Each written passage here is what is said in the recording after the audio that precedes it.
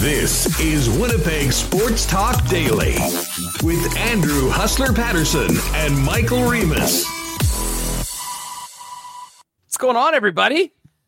A pleasant afternoon or evening if you're listening on the podcast. Welcome to Winnipeg Sports Talk Daily. I'm your host, Andrew Hustler Patterson, along with Michael Remus back at the Winnipeg Sports Talk Control Center. And we got a busy show today. Lots of great sports stories to kick off right off the top of the program.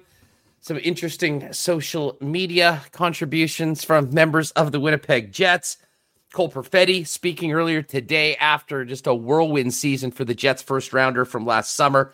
We've got some big news in the Stanley Cup playoffs. The Boston Bruins are out. The New York Islanders are moving on.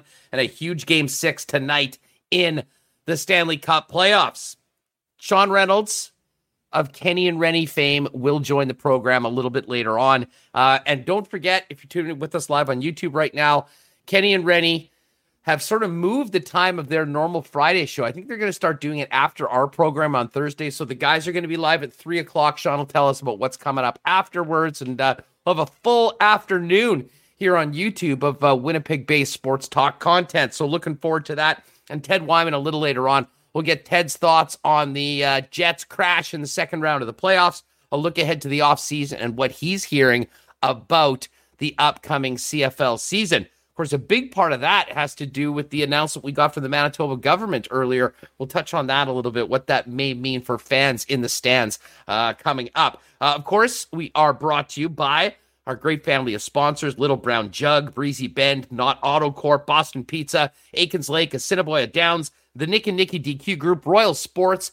and PolicyMe.com, as well as we'll get to our lines for CoolBet a little later on and take a look at the outright odds for Euro 2020, which of course I know it is 2021, but it's delayed a year.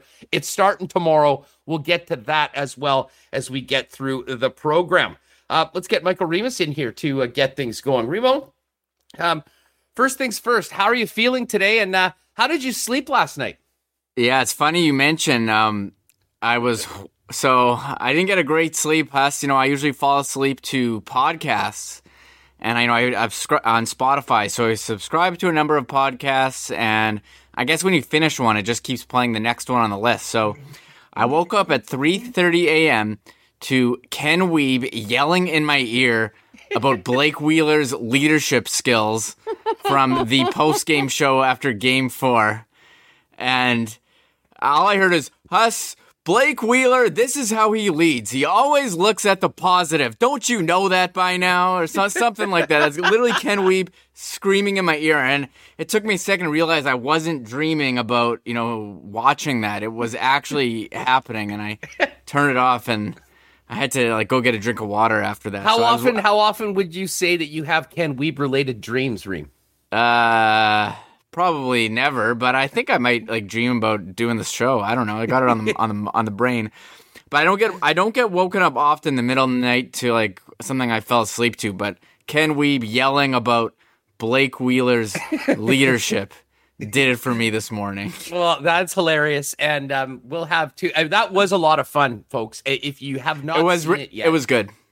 If you haven't seen it yet, I had about an hour to cool down after the end. And that's part of the reason why I love doing the show when I do it 1 o'clock in the afternoon, because I'm far enough removed from what happened the night before. Because as I said, we've got a lot of Big J journos in town.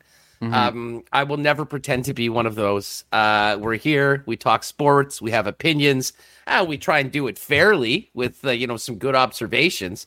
But yeah, I get pissed off just like everyone does when you see your team play the way they did in game number 4 in that series. So I did have a little bit of cooling down time, but we got into it pretty good right after the game. So that's still up there on the Kenny and Rennie YouTube channel. And again, those guys will be going on a little bit later on. All right, Reem, before we get to all the Jets talk, and by the way, shout out to everyone that's still hanging out with us. I know we had some massive numbers, and a few people may have been taking a few shows off because they're depressed about the end of the hockey season. But I can tell you that we're not going anywhere. We'll be here with you talking Jets, talking Bombers, National Football League. We'll get into some Blue Jays talk. We've got soccer coming up. So We will continue rolling here on Winnipeg Sports Talk right through the summer.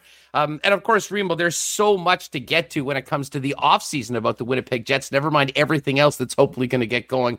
There'll be no shortage of fun topics for us to get to with you all every day, both on the podcast feed and on YouTube. If you are with us on YouTube, hit the like button, please. Make sure you're subscribed so you can join us on a daily basis. And for you folks listening on podcast, if you'd be so kind, give us a 5-star rating. Drop in a nice little blurb in the comments on that. It certainly does help us spread the word and grow Winnipeg Sports Talk Daily. All right, Reem, before we get to Sports Talk, Stanley Cup playoffs, and all that, let's get to 4, 3, 2, 1 great summer reopening plan.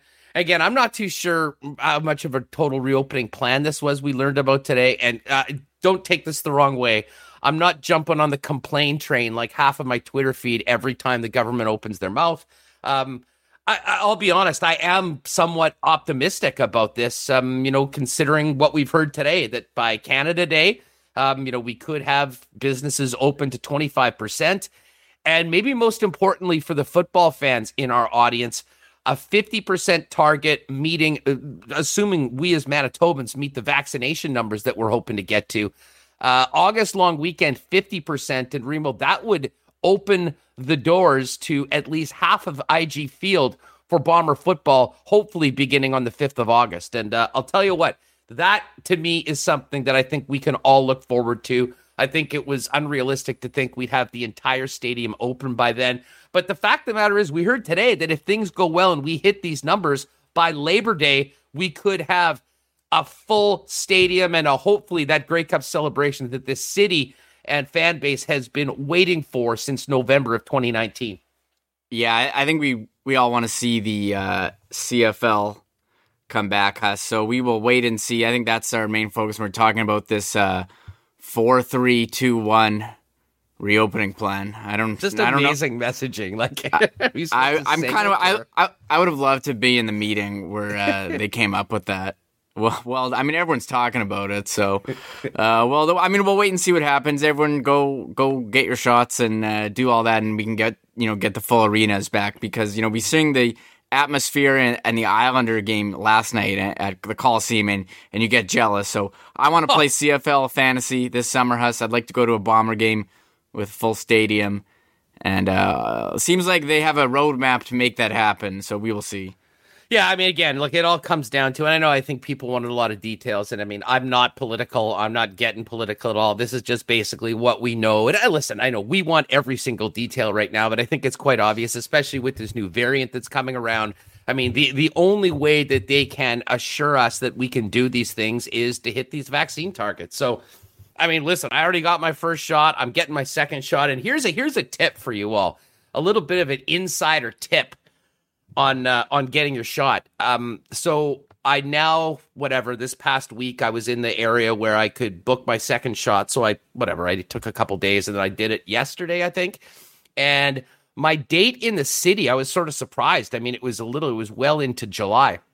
And so I went back and I clicked on a couple of the other sites and got into the Morden Center much earlier. So I'm actually going to be able to get it next week, at the end of next week. So I'm just saying, if you are looking for that and you don't mind, you're mobile and you can make it out, check out some of the spots outside the city, because I think you may have a bit better chance of getting your shot earlier and getting all that done. So anyways, I'm looking forward to that. As I said, I have no issues with any of it. I just want us to get back to normal. And I'm most looking forward to going to a Bomber game, meeting all you at the Rum Hut, and doing something where we just say, hey, 7 to 10, 7 to 9, we're at Boston Pizza at one of the locations, open it up and have the Winnipeg Sports Talk gang come down to a watch party for some sort of event, or frankly, just to get together and have a few schooners over at BP. So anyways, we'll see what happens, but at least we do have hope that these, facility, I mean, listen, everything, restaurants, bars, people being able to play sports, get together, these things. I mean, we got to get there. Hopefully it happens.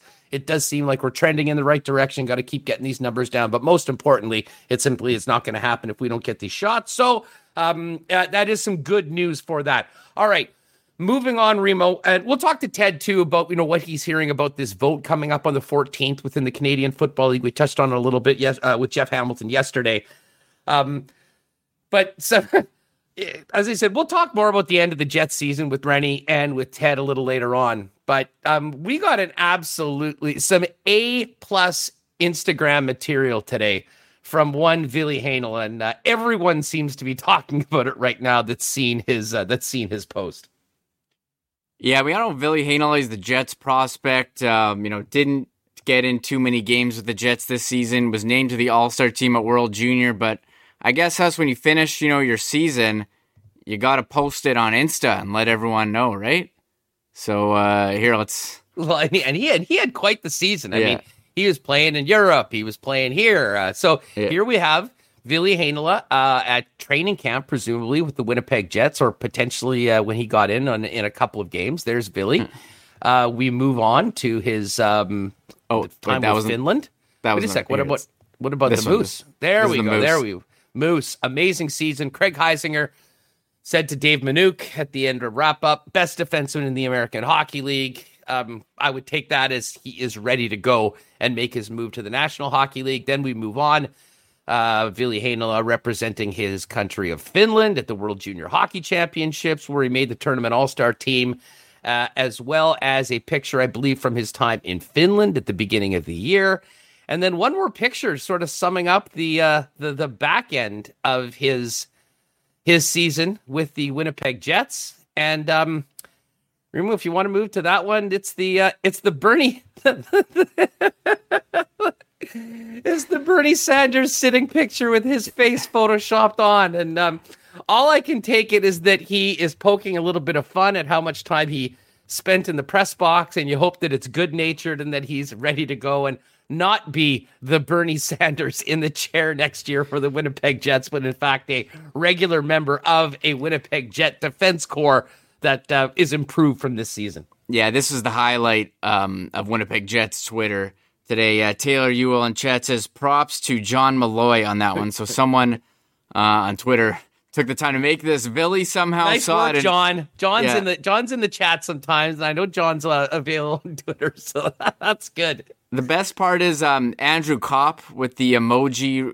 The one thing about hockey player Twitter is when the teammates respond. So you got Andrew Kopp with the emoji, crying, laughing, and then David Gustafson, who probably has a similar picture of his face on the Bernie Sanders chair because he barely got in any games as well, also commenting. So I don't know if Ville put a face in that's not looking too happy about his situation. Me and you joked before the show, is this Ville Heinola requesting a trade or just poking fun? Are the alarm bells coming up? I was listening to, having Ted Wyman, I was listening to him and Scott Billick. They do a YouTube on the Winnipeg Sun channel. And, Scott was just saying how, the Jets defense and, in terms of expected goals and shots against, how they were so low. I mean, if he was in the lineup, I don't think it would be possible to make it much worse. And we know he's a guy who can move the puck. Ken Weeb was saying all playoffs. The Jets, we watched them struggle to get out of their own zone over and over against Montreal. He definitely could have made an impact, but it seemed like the Jets had made a decision to do some little service time manipulation. ELC slide, folks. Yeah, that's how it works. Make sure. They said, he's not playing the 10 games. We want him for that extra year of control. But, you look at the team, you can argue they're built to win now. You needed that guy in the lineup. I think he would have definitely helped them. But they said, we're kicking the can a year down the road, and we'll see. We'll see how that pays off. That's an interesting one. And there he is. Yeah. Larry Bong in chat. What up, Larry? Somebody needs to ask Paul Maurice what he thinks about that. Well, it's funny you say that, in that Paul Maurice, we sort of expected that Maurice would speak today.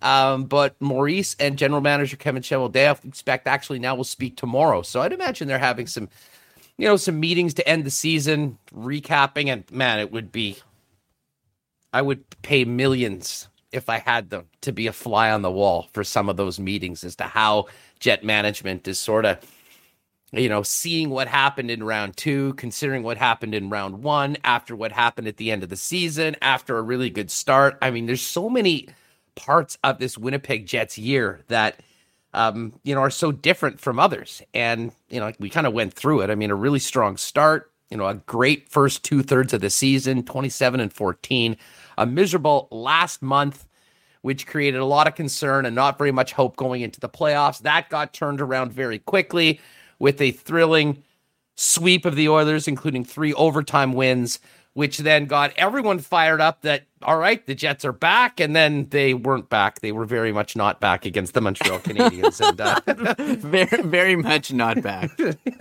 So yeah, I mean, there's a lot to unpack from this. And I think from an organizational standpoint, as we talked about yesterday, I think everything is, under the microscope, the jobs that everybody did, whether that means we could see some significant changes. I know a lot of people suggest no. I'm still not entirely sure about that, to be honest, but I think we'll find out a lot more tomorrow from Paul Maurice and Kevin Cheveldayoff on where their heads are at, and where the organization goes from here. It will certainly be very interesting. We'll focus in on the Stanley Cup playoffs for the next couple of weeks, but at that point, as soon as that cup is given away, we're going to be talking about a draft, an expansion draft, and of course, free agency, and a very, very big summer for Kevin Cheveldayoff and the Winnipeg Jets. All right, we'll get to all that in just a second with Sean Reynolds. First up, though, I do want to tell you about PolicyMe.com. And, I know the housing market's hot, and a lot of people in our chat, younger, middle-aged people probably have just gotten into their new house for the first time. So congrats, you're a new homeowner, you saved up for the down payment, you secured the mortgage, you found your dream home. What a ride it's been. But now what? You're working hard to decorate, taking care of any minor or sometimes major repairs. But the one thing most homeowners forget? Life insurance. Why would you need life insurance? Well, if something were to happen to you, your loved ones may not be able to pay the mortgage and could lose that new home that you both love. It's uncomfortable to think about, but it's reality and it could happen. Thankfully, you can take care of your loved ones with life insurance from Policy Me. You're busy and you don't have a lot of time. You don't want to have meetings and go through all this. I'll tell you what, you probably do have 15 minutes to find out more and apply for life insurance through Policy Me, faster than changing the fuse you just blew installing the new ceiling light.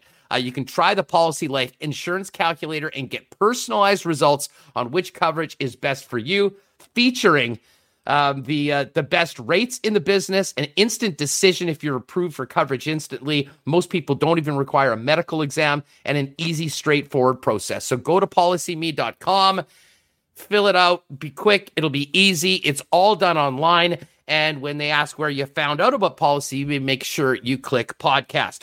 I also want to shout out to Royal Sports. The Royal guys have a lot going on right now. I was telling you yesterday that the Euro is here, and they've got incredible jerseys from all of the teams in Euro, as well as the countries around the world, and the top teams as well. And then we've also got they're doing a promotion over at King's Skate and Surf called Vaxxed and Waxed.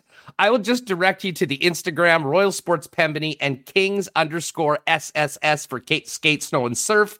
A great program of you posting yourself the skateboarding with proof that you got vaccinated. So it might be something your kids would be into. You can find out that as well. And of course, it is summertime. That means blizzard time. Well, it's always time for a blizzard. Nick and Nikki DQ Group, 4 of the DQs, DQ Niverville, DQ Northgate, DQ Polo Park, and DQ St. Anne's, featuring the Kit Kat Blizzard is back, as Nick told us about, the incredible Drumstick Blizzard, all the great food on the grill. And if you're thinking about a party, go to DQ Manitoba, give them a follow. They've got a great post with all of their sports-based cakes. If you've got a party for a kid that's a big fan of the Jets or the Bombers or another team, just see what they can do. You can order it online and take care of it that way. Shout out to Nick and Nikki and the DQ Group for their support of Winnipeg Sports Talk. All right, we've got some Jets to talk about and a little bit of a tee-up of the Kenny and Rennie extravaganza that has been moved to 3 p.m. this afternoon, right after Winnipeg Sports Talk on YouTube. And let's bring in the man himself, Manitoba's jumping bean, Sean Reynolds of Sportsnet. And you can see Sean looks a little different. He's chilling today, getting some pretty good air. Watch this, folks, for those of you on YouTube. Just an absolutely perfectly executed backflip. That, my friends, is just how excited people are to be on Winnipeg Sports Talk Daily. Ready? What's going on? Props on the hops. I'm doing great. How are you doing, bud? I'm doing well. It's all, ever since we last spoke in the hours right after the game, we've had some time to sort of decompress and get away from the series. And obviously you have I can't as well. believe you played that. Was that the first thing? As soon as you got back home, all right, let's make some tramp videos. Are you on TikTok now? Yeah. No, I'm not, but it's funny. I've started trampolining with my girls, and I was trying to teach my one daughter how to do a flip, and so I was feeling a little proud of myself. I could still flip. I'm older, you know what I mean? I could still do the flips, and then I taught her how to flip, and then all of a sudden she started doing flips, and we were having these competitions to see who could do like the most flips in a row. So I pulled off like 32. She pulled off 100, and so it brings in the question like how old are you supposed to be when your kids get better at you than sports, right? I was pretty proud of myself. So anyways, then I posted one of those onto Instagram, and a buddy of mine did one to show he could do it as well. And so all my friends are starting to be like, oh, look, you're not so good anymore. So I was like, well, I'm going to pull out the backflip now. Let's see if he can do that, right? So it's this competition that's brewing on Instagram that's trying to keep us young, but probably more likely sending us to the emergency room. Is there a hashtag yet for this? I mean, if I click Rennie Challenge right now, will I see hundreds of thousands of people flipping on trampolines throughout the internet? Let's get that going, people. I'm not... Yeah, maybe. I'm not hashtag capable. But now that you've mentioned it, maybe I should get out there and do that. Sean, you guys are going live afterwards today. Normally, you guys have sort of done things on Friday morning. It's worked well to kind of come after Sports Talk Winnipeg, and I know a lot of people will be ready to go after our program today. Obviously, you guys were involved in all of the postseason ending pressers yesterday amongst the players. Still waiting to hear from the coach and general manager. That'll be tomorrow. Give us a little idea about what you and Ken have kicking for 3 p.m. this afternoon. Yeah, well, we had to move it to that time because we're trying to figure our way through this stuff, right? We're doing the YouTube stuff, we're going on the internet, trying to figure out what works, what doesn't work, right? You're a great resource for that because you've got a lot of this stuff figured out. We're still feeling our way out in the dark, and we'd moved out of necessity last week, the Friday show that we usually do at 9 a.m, right after your show, and we just found like our numbers were phenomenal, right? And we give you a ton of credit for that because you're sending traffic in our direction, and you've already built an audience because you are must-see viewing, and so people are showing up so any stragglers that we get afterwards we'll take. So we want to kind of explore this idea of coming up after you and give people that experience of you can sit down and chew into some sports talk for quite a while. So tonight afterwards we did a season not a season. We did a series preview, both for the Edmonton Oilers and then for heading into the Montreal Canadiens.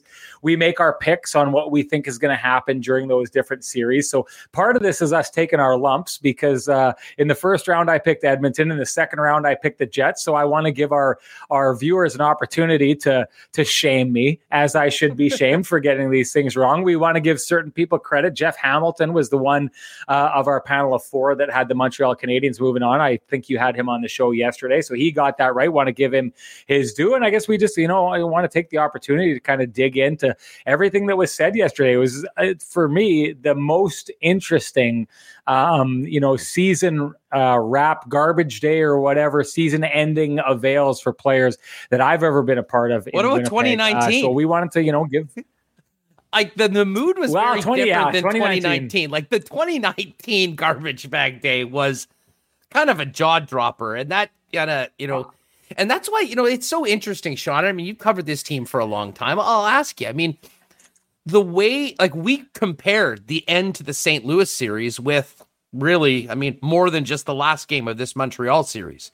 A very disappointing, right. Kind of lifeless end for the Winnipeg Jets in both.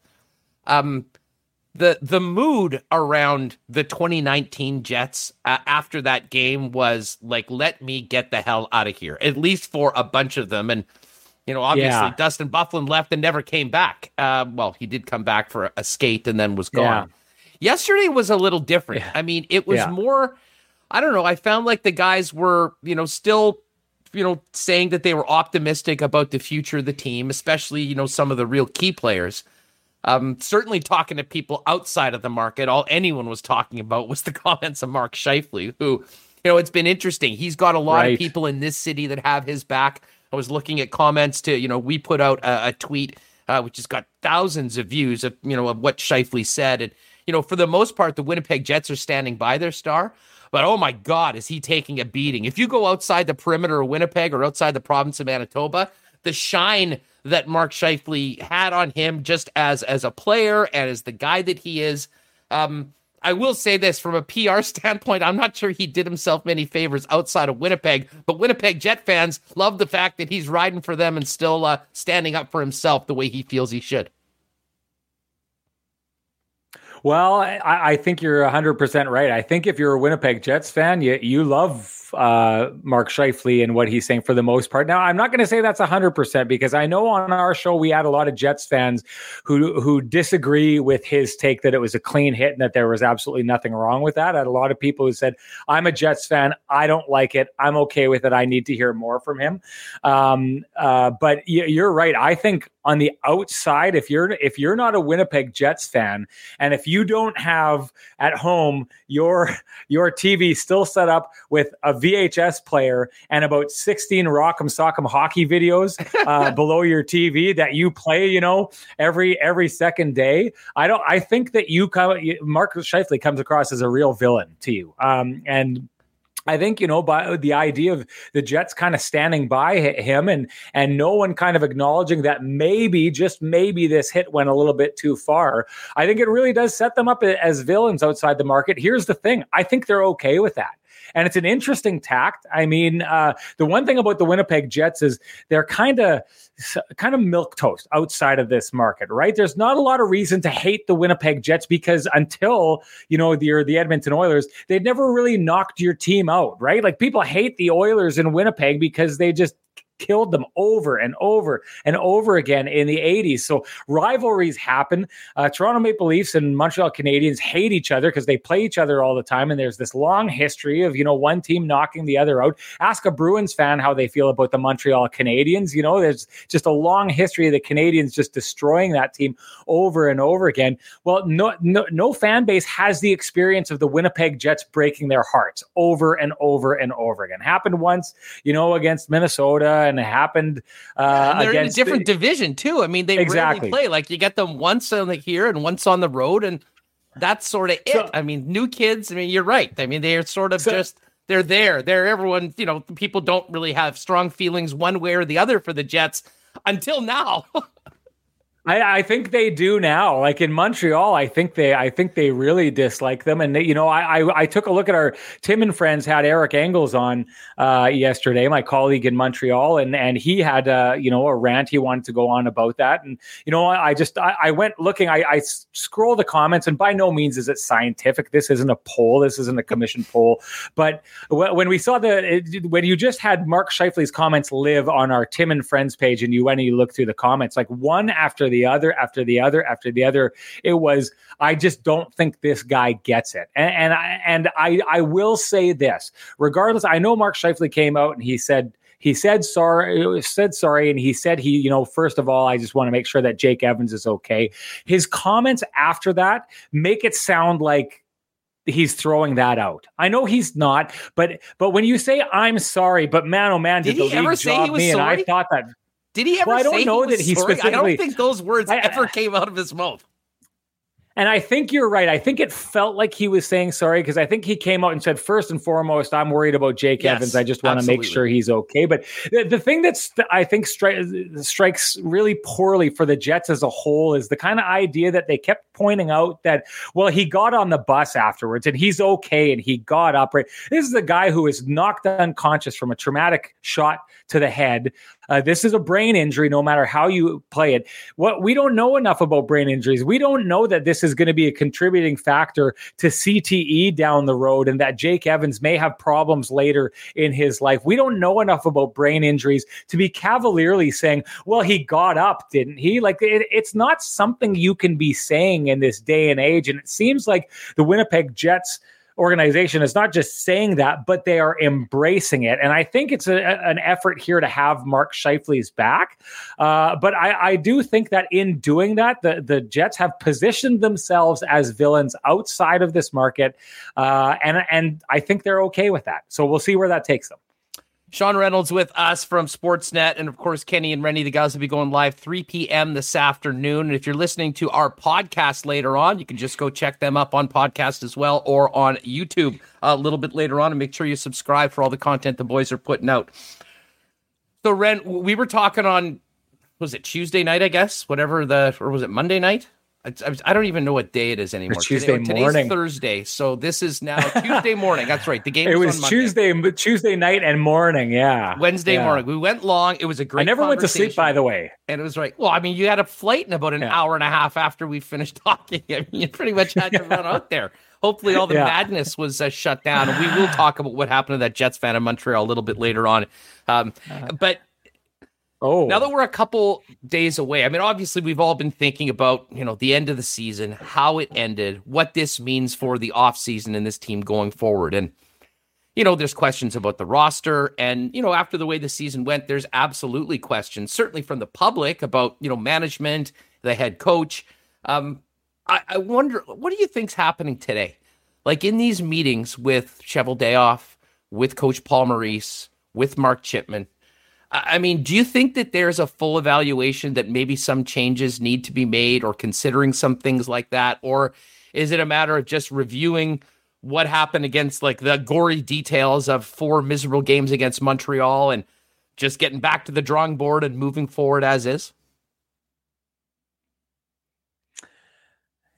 Self-reflection for this team is one thing that you wonder how it plays out, because you'll hear this time and time again. I mean, we tweeted out yesterday what the players were saying. I think that the players fully backed their head coach afterwards. Mark Scheifele talked about him being benched as being no issue, said he wanted to be challenged. Blake Wheeler said he thought this was some of Paul Maurice's best work, and this is a guy in the past he said he would run through a wall for. So if you're saying a guy in the past that you'd run through a wall for, and now you're saying he did some of his best work this year, I think that this is a full endorsement, a full ringing endorsement by this team for their coach. Now, there's people on social media that will say, well, of course you're going to support a guy who has your back, but and doesn't challenge you. And I'm not saying he did. Those people are right, but I do think that there's, the one brain comment that Paul Maurice made. I think that is a very prevalent thought and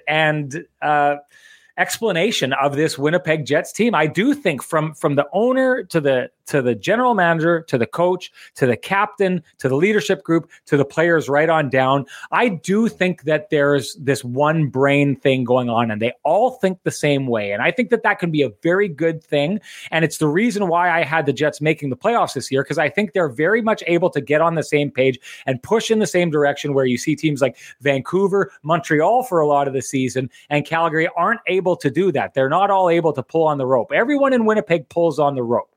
But I also do think that it may result in a lack of self-reflection. I think everyone in that organization thinks we're going to do things our own way, and they, for the most part, quite often fully agree with each other, and they're all on board. And so when things go wrong, there's not anyone to kind of turn to and say, well, this guy said we should have done something different. Maybe we should try his way. I think they're all on the same page. They all get on board. And when things don't get wrong, what ends up happening is we hear what we heard from the players. We're just a couple steps away. We've got this right.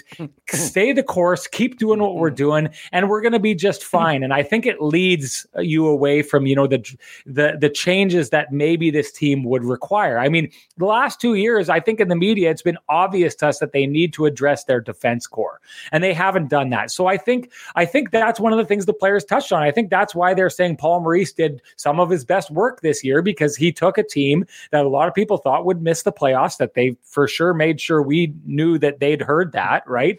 But that he did a good job getting there. But I think, honestly, if you ask me what I think's happening, I think the players are saying they've got the coach's back. So I don't think it's going to be hard to fire the coach if you're the GM, because I don't think that the players want the coach going anywhere. So that makes it hard to do that. I think that they all think that the core is in place and they're just ready to go, and they all need a couple tweaks. And I think they all think that. And so I think they go into the offseason thinking exactly that. A tweak here, a tweak there, and we're going to be fine. Let me ask you this then. The players say they had all their conversations yesterday with the media. And they're on planes or they're driving home. So now today they've got meetings, and Cheveldayoff and Maurice and maybe Mark Chipman sit down and rewatch the series against Montreal. Like I went back, I'll be honest, I went back and watched parts of the last 3 games over the last 2 days. And I wanted to see, like, was it as bad as I remember? Like, what were these games as lifeless? It was of energy. It was all that. On a rewatch, it's even more painful. I mean, because you know what's going to happen and you see it's going on. But I really do wonder. I really do wonder at a certain point where the guys in charge of everything that have to make those tough decisions on everything look back and watch those games and the way this team looked after beating the Edmonton Oilers in 4 straight in the fashion that they did, and not think that, you know what, let's just run it back. You know, it's just you add a defenseman, a little tweak to the blue line, and we should be good. Like, I don't know how you would come away with that, and that's why I'm not there with, you know what, everyone, it's just going to be status quo going forward. I think there will be some self-reflection, and I think everybody in that room about what happened. And the thing about it is, like I said this before, in a lot of ways, that first round sweep got tons of currency with the public and with the people after the way the season ended. But unfortunately, this series was so bad, so quick, so short, and such a disaster for Winnipeg that I think in most people's minds that follow the club, all the gains that they had in that Edmonton series were nuked in 4 quick games by Montreal. And I really wonder where they feel that. I mean, there's a lot of people that feel like they felt in the past month of the season watching everything go away, because it basically happened once in the regular season, and then it happened in a much brighter spotlight in a week that ended the season against Montreal when they were favorites going into the series. I agree. But what have we seen from this team in the past? Last year, they lost in the bubble to Calgary, and you heard every kind of, I'll call it what I think it was. You heard every kind of excuse. Okay, Mark Scheifele went out. Patrick Laine went out. Mason Appleton went out. They didn't get the guys in early enough. The layoff affected everybody differently. Connor Hellebuyck never got back to that level that he was at, during the regular season in the playoffs. And you heard all these lines over and over again. There was reasons it was going to be better. I didn't buy that at the time. We heard, what did the Winnipeg Jets say after they lost to Calgary? They said, we gave it our all out there. I didn't agree with that. I thought their response after, if you want to say that you're on the verge of being a dynasty, you better be a team that can handle the loss of a big player, right? The Tampa Bay Lightning don't call themselves a dynasty, and they lost Steve Stamkos last year and still found a way. Right? You can't say that you're on the verge of being a dynasty, lose Mark Scheifele, get swept out afterwards, and then say we're just right on the verge of being that. I don't agree with that one bit. And so I think what happens, Huss, is if you last year are willing to say, yeah, we lost those guys. That's the problem. We're going to get them back. Everything is going to be fine. I think it's very easy to this year turn and say, well, we lost Mark Scheifele and that cost us. And you heard the Jets players. You heard Paul Maurice. They all said, oh, this would have been an entirely different series if we had that one player. Okay, well, you can hang hope on that now. You don't have to change too much if you hang hope on that. Well, Pierre-Luc Dubois had a really rough season. He admitted he did, but we're going to give him a summer and we're going to turn him around and we're going to get him there. Well, the improvement in Pierre-Luc Dubois is going to be like adding a high-end player, so you don't have to do anything there. Well, the back end has its issues, but we're going to bring in Ville Heinola, and Logan Stanley is going to be a year older, and maybe Dylan Samberg will be really good. Well, you don't have to improve there, and it's just one way or another. I think that there's always this extreme belief, this cocky belief, this almost arrogance that you see reflected in the suggestion that this team is a tweak away from being a dynasty. That arrogance is the kind of thing that allows you to believe you don't need to change too much. You don't need to do something drastic. You and I talked after that game 4 about what are the kind of things you were doing. I've said this before. If the Winnipeg Jets are so deep and have so many scorers and have this ridiculous embarrassment of riches up front, why has that embarrassment of riches up front, why haven't you used that currency to send it out and bring in a super high-end defenseman? Like that's the kind of things I think the fans are calling for. Maybe some of the people on the outside are calling for, but the steady as we go, keep the calm hand at the rudder kind of approach is what has won the day every single year here in Winnipeg. And I don't know that we should fully expect that to change. I think that the players are on board saying this is going to be fine. Paul Maurice already said the best is yet to come. So to me, they're on board. The dressing room and the coach are on board. Now the question is the GM on board with that thought process? And is the owner on board? That's what we need to try and dig into. And we'll get a good chance to start digging into it on Friday when Paul Maurice and Kevin Cheveldayoff talk. Yeah, then we'll have plenty on both the coach and the GM's comments tomorrow on Winnipeg Sports Talk Daily. Chevy is going to be going at noon, and the coach will be going at 11 a.m. So we'll respond. We'll have plenty of that content for you tomorrow on the program and be able to discuss it all here on the program. I will say this, and again, we sort of got into this, and I will get to people. I mean, we spent plenty of time talking about what we've heard from the players, and I sort of made the point that, I mean, a lot of times I don't think there's any sort of public accountability from the Winnipeg Jets. I mean, even through this series, you're here. Like, as I said, it goes back to Blake Wheeler saying game 2 and 3, I liked our game. I liked your game. I mean, who liked anything about those games? There was nothing to like about those games in reality. And I see Dom Zappia. I went back and watched the games again, even worse than I remembered. So, when you're getting that, at a certain point, I'm sort of numb to a lot of the comments. Sometimes, like Hellebuck always delivers with something that's honest. But, when we hear Blake Wheeler say, the message never got old or anything like that from Paul Maurice, and then you see, well, what was the message for round 2 of the playoffs? Because if the message resonated with all the players and they got exactly what they needed, how do you explain what happened to the Winnipeg Jets in that series? And again, we can go down the rabbit hole of Scheifele not being there and the effect of all of that. But I mean, just on a competitive level, there was no comparison between the Winnipeg Jets and the Montreal Canadiens. And it's the little things, the things that Maurice talks about all the time: winning battles, making good decisions, puck management. All of that was completely out the window. Montreal will get a lot of credit for the way they challenged the Winnipeg Jets. They pressured them, they forechecked. But beyond that, I mean, I have a hard time saying this is just the Montreal Canadiens were so good they made the Jets look that bad, because I think the truth was sort of there was one team that really came ready to go and one team that, that didn't in a big way. And, I don't know. If I'm Maurice right now, and I've been here for 8 years, knowing some of the opportunities that are out there, both, within this organization, but also in the National Hockey League with some people that he's well connected with, I'm not sure that, he wouldn't think, like, there could be a mutual thing going, maybe have we kind of run this? Is this maybe run its course? Because, it's not like Paul Maurice wouldn't be able to be coaching again in the National Hockey League. It's not just straight up to the front office and start your post-coaching career.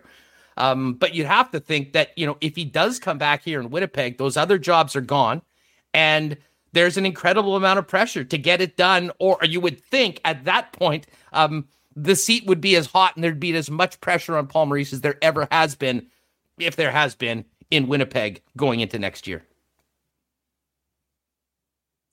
Yeah, I agree with you. I think, Elliot Friedman had reported on, Seattle nosing around Paul Maurice at one point. And Ron Francis, a former player who played underneath Paul Maurice, who has all the respect in the world for Paul Maurice. I mean, if you take a look at what Paul Maurice, I'll give Paul Maurice I give him the most credit for this out of anything he's done as a coach.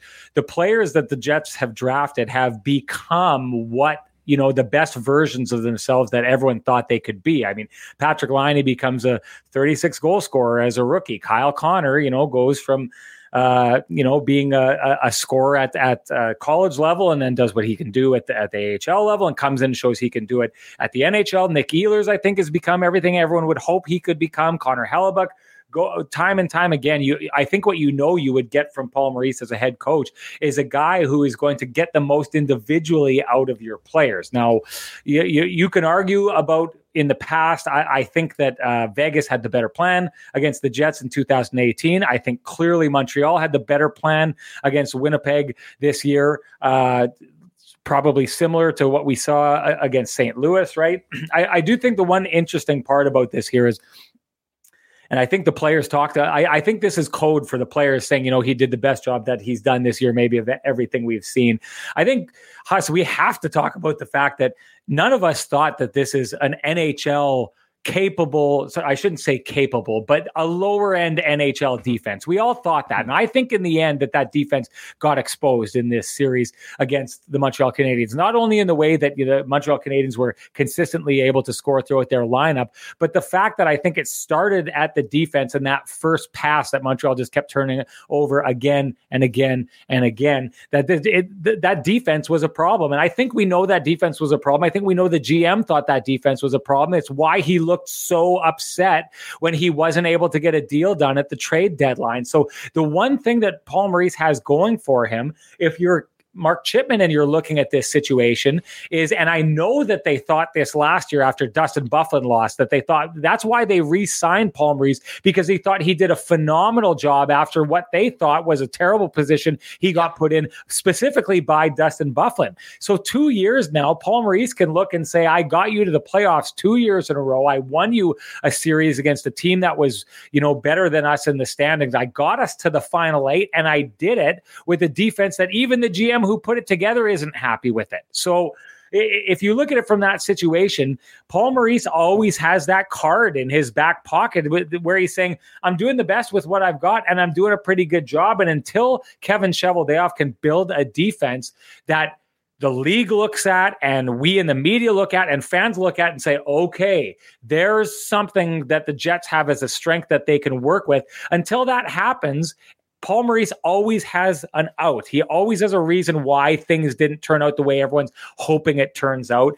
And I mean, I think that's the biggest thing to be addressed in this offseason here. They either have to put a defense together that is a put up, shut up defense for Paul Maurice as a coach to get somewhere, or they got to wonder why we're going into next year, a third straight year, wondering why the Jets can't put together a good defense core.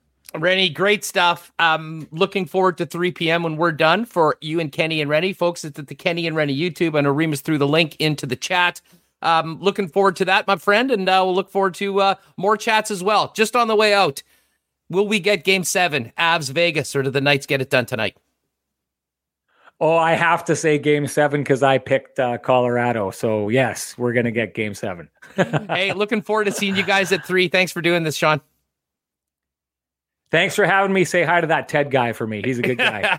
I certainly will. Ted Wyman coming up in just a second with us here on Winnipeg Sports Talk Daily. Great stuff with Sean Reynolds. And yes, 3 p.m. today. And for you listening on the podcast, just find out wherever you get your Winnipeg Sports Talk podcasts and throw in Kenny and Rennie, or check them out on YouTube for the full show for this afternoon, as well as a really fun, I think I was on with the guys for about an hour and 45 minutes after Game 4, so you can see that as well if you want to check out what we were thinking and talking about right after the Jets finished getting swept by the Montreal Canadiens. Before we get to Ted Wyman, a big thank you to our auto partners at Knott Auto Corp, Waverly and McGilvery, and online at knott.ca. Why not get into the vehicle of your dreams at an incredible price with the help of the Knott team?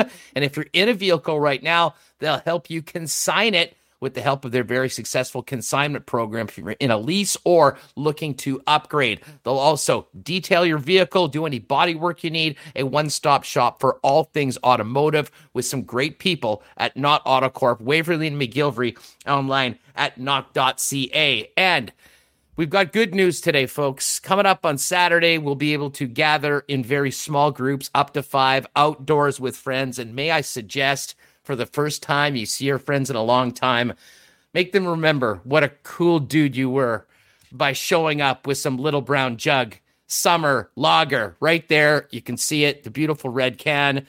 They'll also be extra impressed if you're able to drop a Hefeweizen in there, or maybe the king of the Little Brown Jug layout, the 1919. And you know what? I know right now where you might not be getting out very much, Little Brown Jug has your back. They've relaunched the website at littlebrownjug.ca, making ordering beer easier than ever before. And you can get those delicious 1919s, the Hefeweizen, the Summer Lager, the Summer Variety Pack, as well as some of the great Little Brown merch simply by ordering online, and they will deliver it to you right to your home. So you can do that now at littlebrownjug.ca. Get ready for the weekend. And big thanks to the LBJ gang for their support.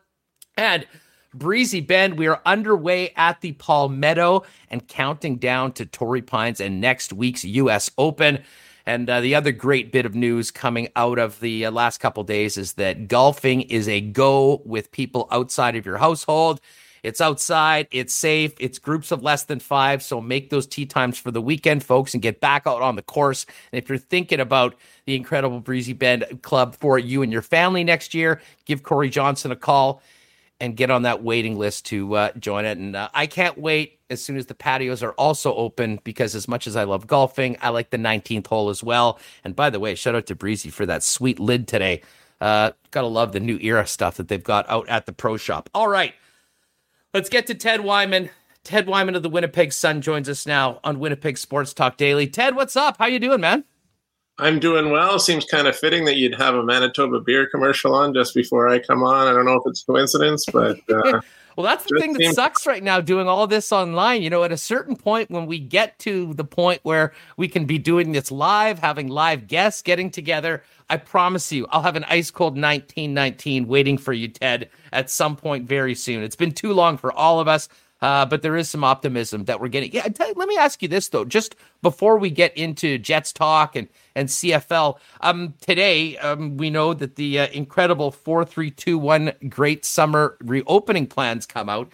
We won't get into the details of the times, but, you know, it was interesting. They talked about Canada Day long weekend and August long weekend for thresholds for further reopenings. And the August long weekend was, you know, assuming we get to the vaccination numbers that I think we're all hoping that we get to, we're talking about 50% capacities for businesses. I would imagine that means that if we continue on the track that we're going and hit these numbers, assuming that the CFL season kicks off on the 5th of October, we could have a half full IG field for game number 1 of the season.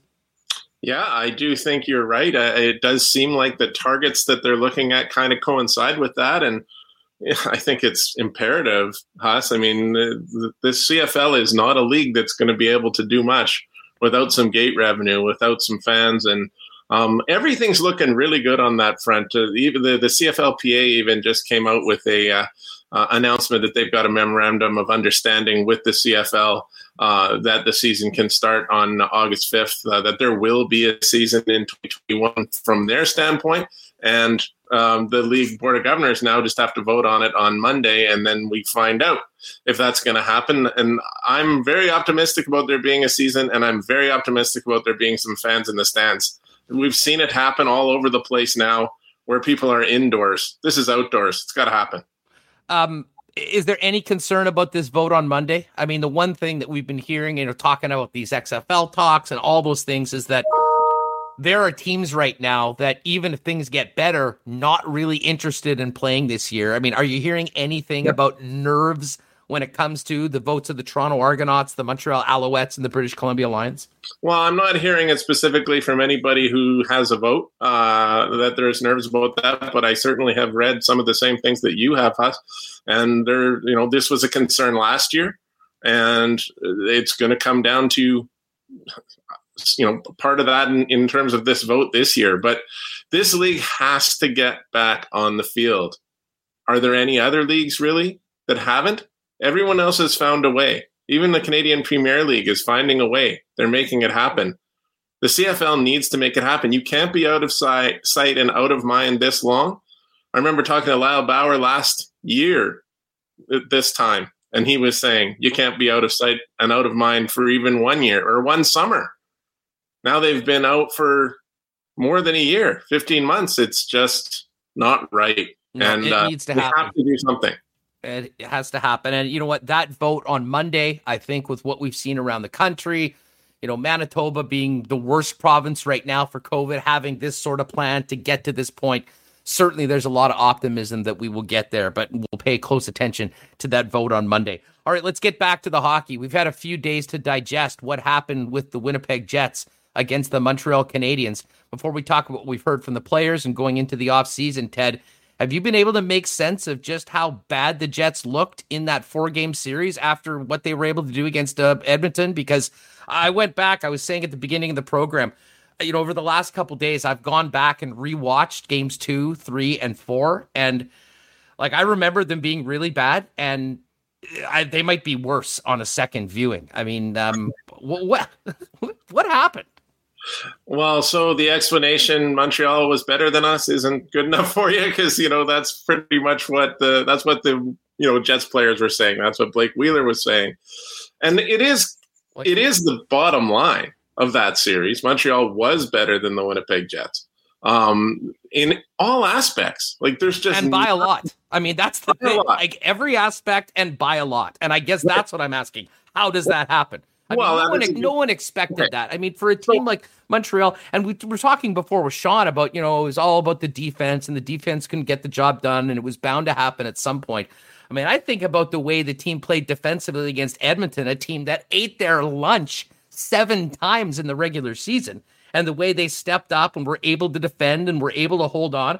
I don't think Hellebuck was better in the Edmonton series than he was in the Montreal series. He was really good in both. And yet you have basically it was the Montreal fourth line that ended up, dominating, fourth line for sure. But again, my point is there was no McDavid, there was no Draisaitl. I mean, you didn't have that incredible, super high-end elite talent. And yet, the Montreal Canadiens controlled every aspect of the games. And I would imagine, and I said this to Sean earlier, I would imagine that these meetings now that the players are gone, with the coaching staff and the general managers, I'm just imagining those guys doing what I did and going back and watching these games again. Yeah. And what they must be thinking, because it's all great to come out and say, hey, you know what? We've got a lot of really good players. We're close. If you're the GM, if you're the coach, that has to be I can't imagine how painful that would be watching your team play like that after what you just accomplished. It was almost like the entire first round got erased and they rewound right back to the low point of the season with that Monday loss 6-1 to Edmonton, following it up with that blown lead in Montreal. Well, I think some of this is about coaching. There's no doubt. In the Edmonton series, Paul Maurice was the better coach in that series. Connor Hellebuck was the better goalie in that series. And the Jets forwards, they were the ones with the timely goals. So they were better as well. In the Montreal series, none of those things happened. And in my opinion, Paul Maurice did a really good job of making sure that team bought into the hard checking that it was going to take to beat the Edmonton Oilers. And they did a great job of it, and they got the timely goals, and they won. Then you go and you play Montreal that has no distinguishing between its 4 lines. There's nobody to play a specific hard checking style against. You got to do it the whole time. And Montreal plays that kind of game. And Montreal played that kind of game much better. They were all bought in. They were defensively structured. Carey Price played like what he is, which is one of the best goalies in the world. And it just wasn't close. And I don't know. We always talk about coaches needing to make adjustments on the fly. It seemed like they were never able to do anything strategy-wise that changed the course of how things were going. Now, I do believe that the long layoff, one of the longest layoffs you're ever going to see in the NHL of 9 days between game to game, did have an effect. But even the Jets themselves admitted they could only use that as a crutch in game 1. The rest of it shouldn't have had an effect. In fact, they should have had better legs than the Montreal Canadiens did, and I never saw that. And just on that note, Ted, and, I've talked about this on the program a few times, and we can talk about systems and we can talk about preparation and all that, but going into that series for the first time, they had practice time, they had rest, they had all of this, and Maurice in some ways sort of gave a self-fulfilling prophecy going into that game, saying, I don't know how we're going to be in the first 10 minutes. The first 10 minutes will maybe look different than the second 10 minutes. And he was exactly right. They were down 2-0 after 10 minutes of that game and playing catch-up, what became catch-up for the entire series of it. And you know what? I do have an issue. If you know these challenges and you know what you're getting into, and you have a team that's just coming off that 7-game series, I realize that it's easier said than done.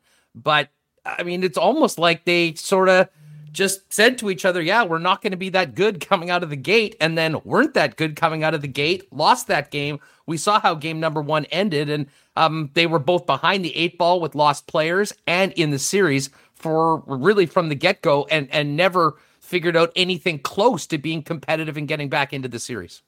Well, and I do think, of course, the Scheifele hit on Evans, no matter how you see it, was a big changer for that series as well, potentially. I mean, it is quite possible that Montreal still did what they did to Winnipeg, even if Scheifele was playing, even if that hadn't happened, because not only was Scheifele not playing, but I think it really fired Montreal up even more than they were already fired up. They sure didn't like what they saw there.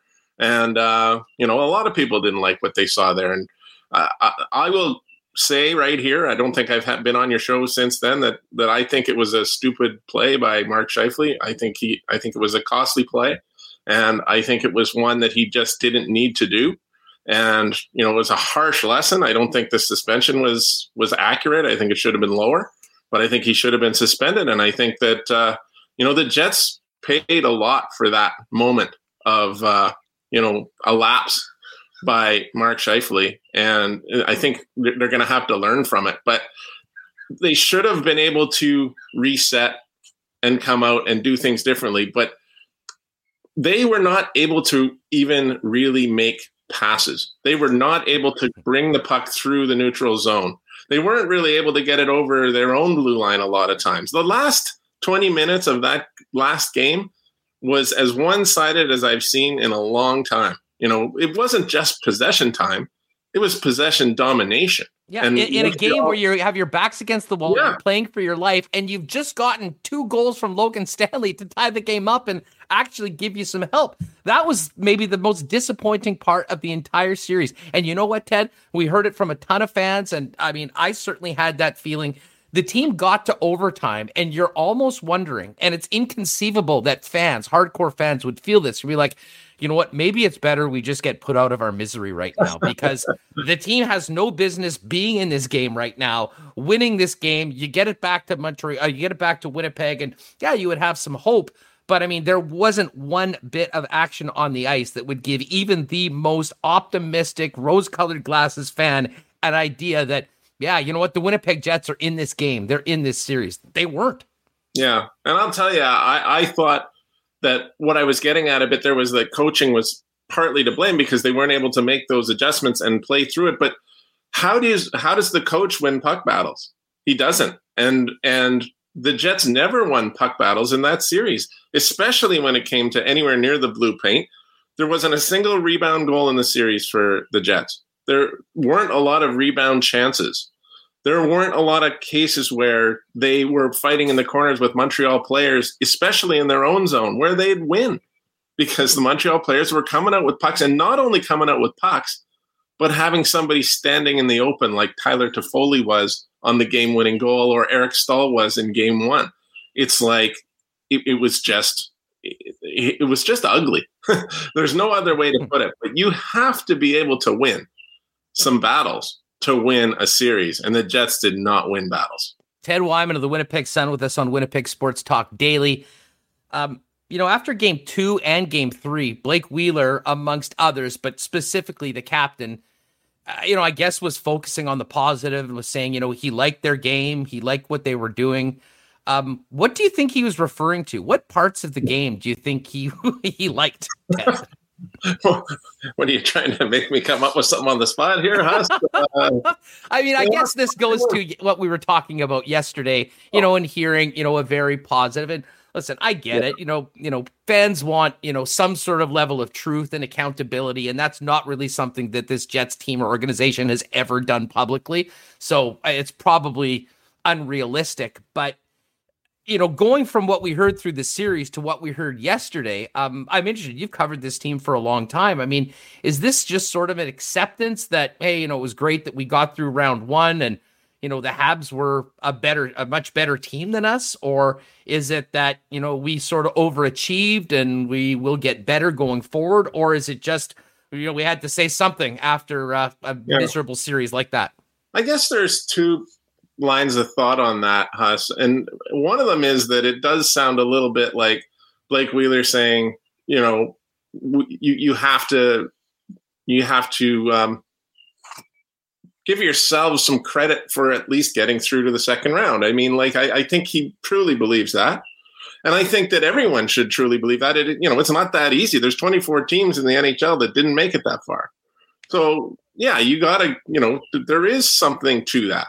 Getting swept in the next round really was not good. But I just want to say that on my second line of thinking there, I think Blake Wheeler, yesterday at least, and I didn't understand his comments after the 5-1 game saying that he thought they played well. I didn't think they played well at all. And they really didn't play well in game 4. It just didn't make sense what they were saying there. But the way he was talking yesterday was almost philosophical in that you bring in the pandemic as well. You bring in the situation with him and his family, which is, he rightly pointed out that it's not just them. It's not, the Jets aren't any worse off than anybody else.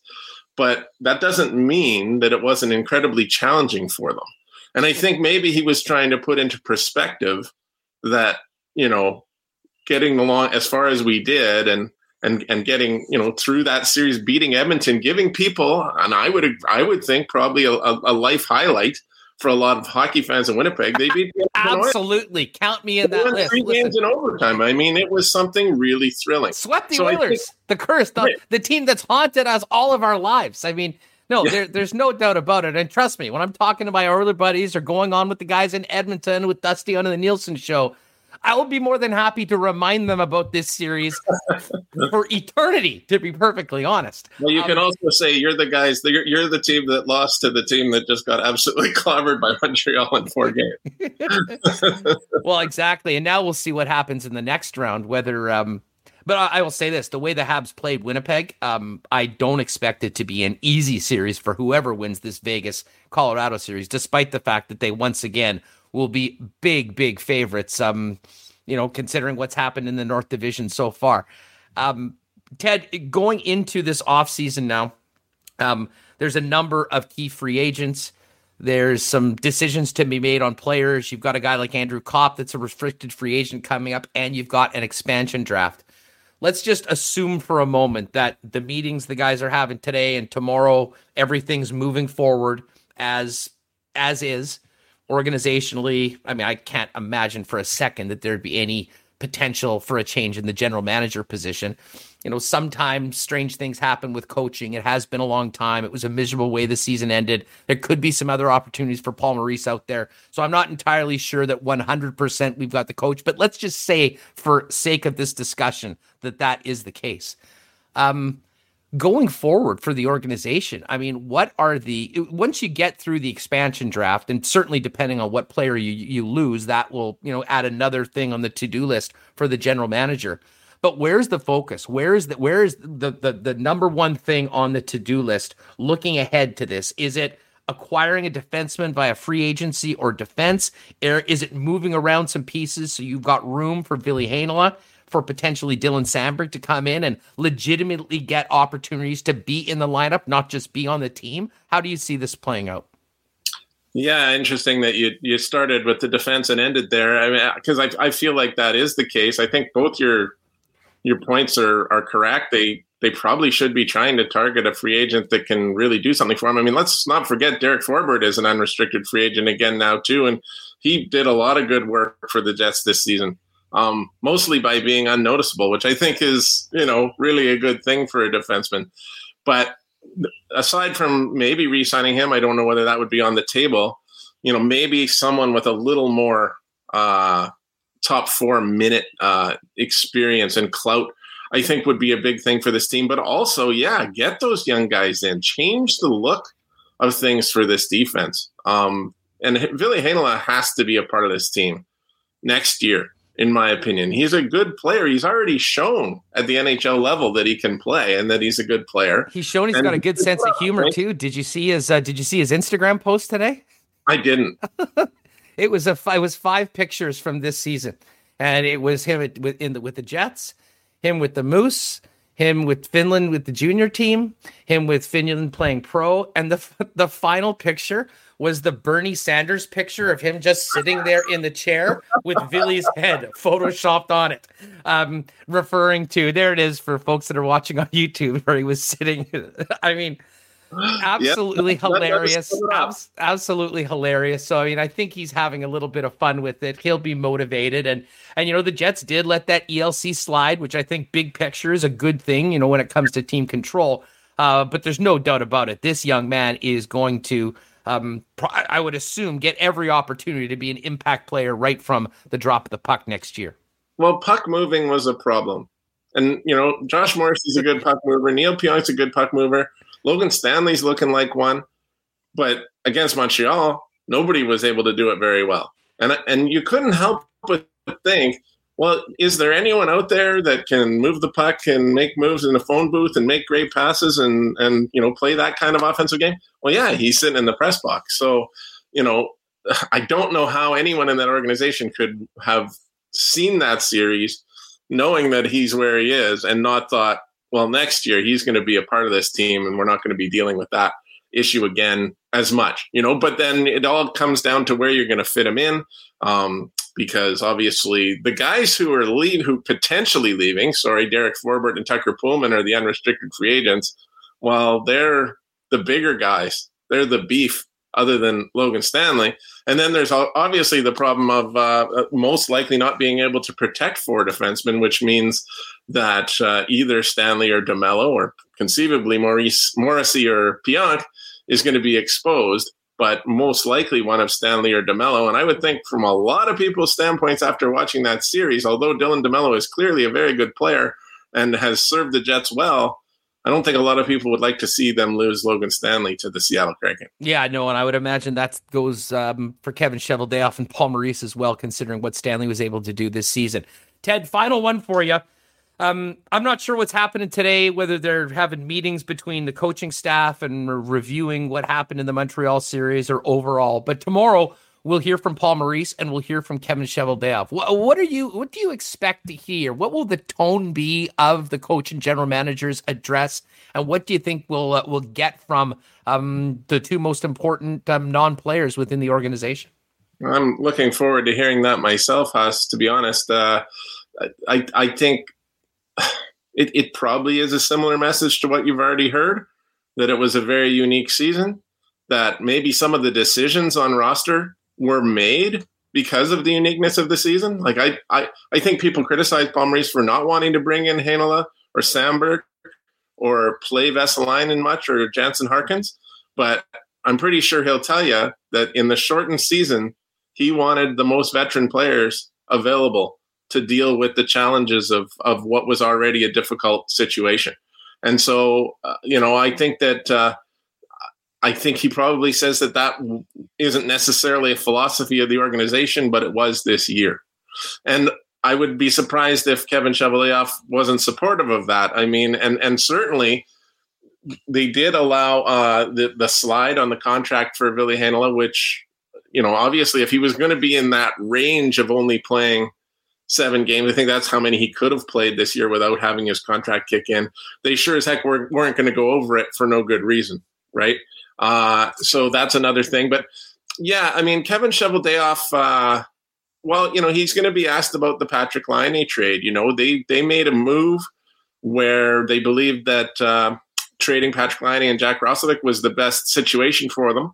And the move was made specifically to get a number 1 center, and who was going to give the Jets a 1 and a 1A in Pierre-Luc Dubois. Well, that absolutely did not work out yet. There's obviously still a chance down the road that that's going to work out, but that's something else that absolutely needs to be discussed by Kevin Cheveldayoff.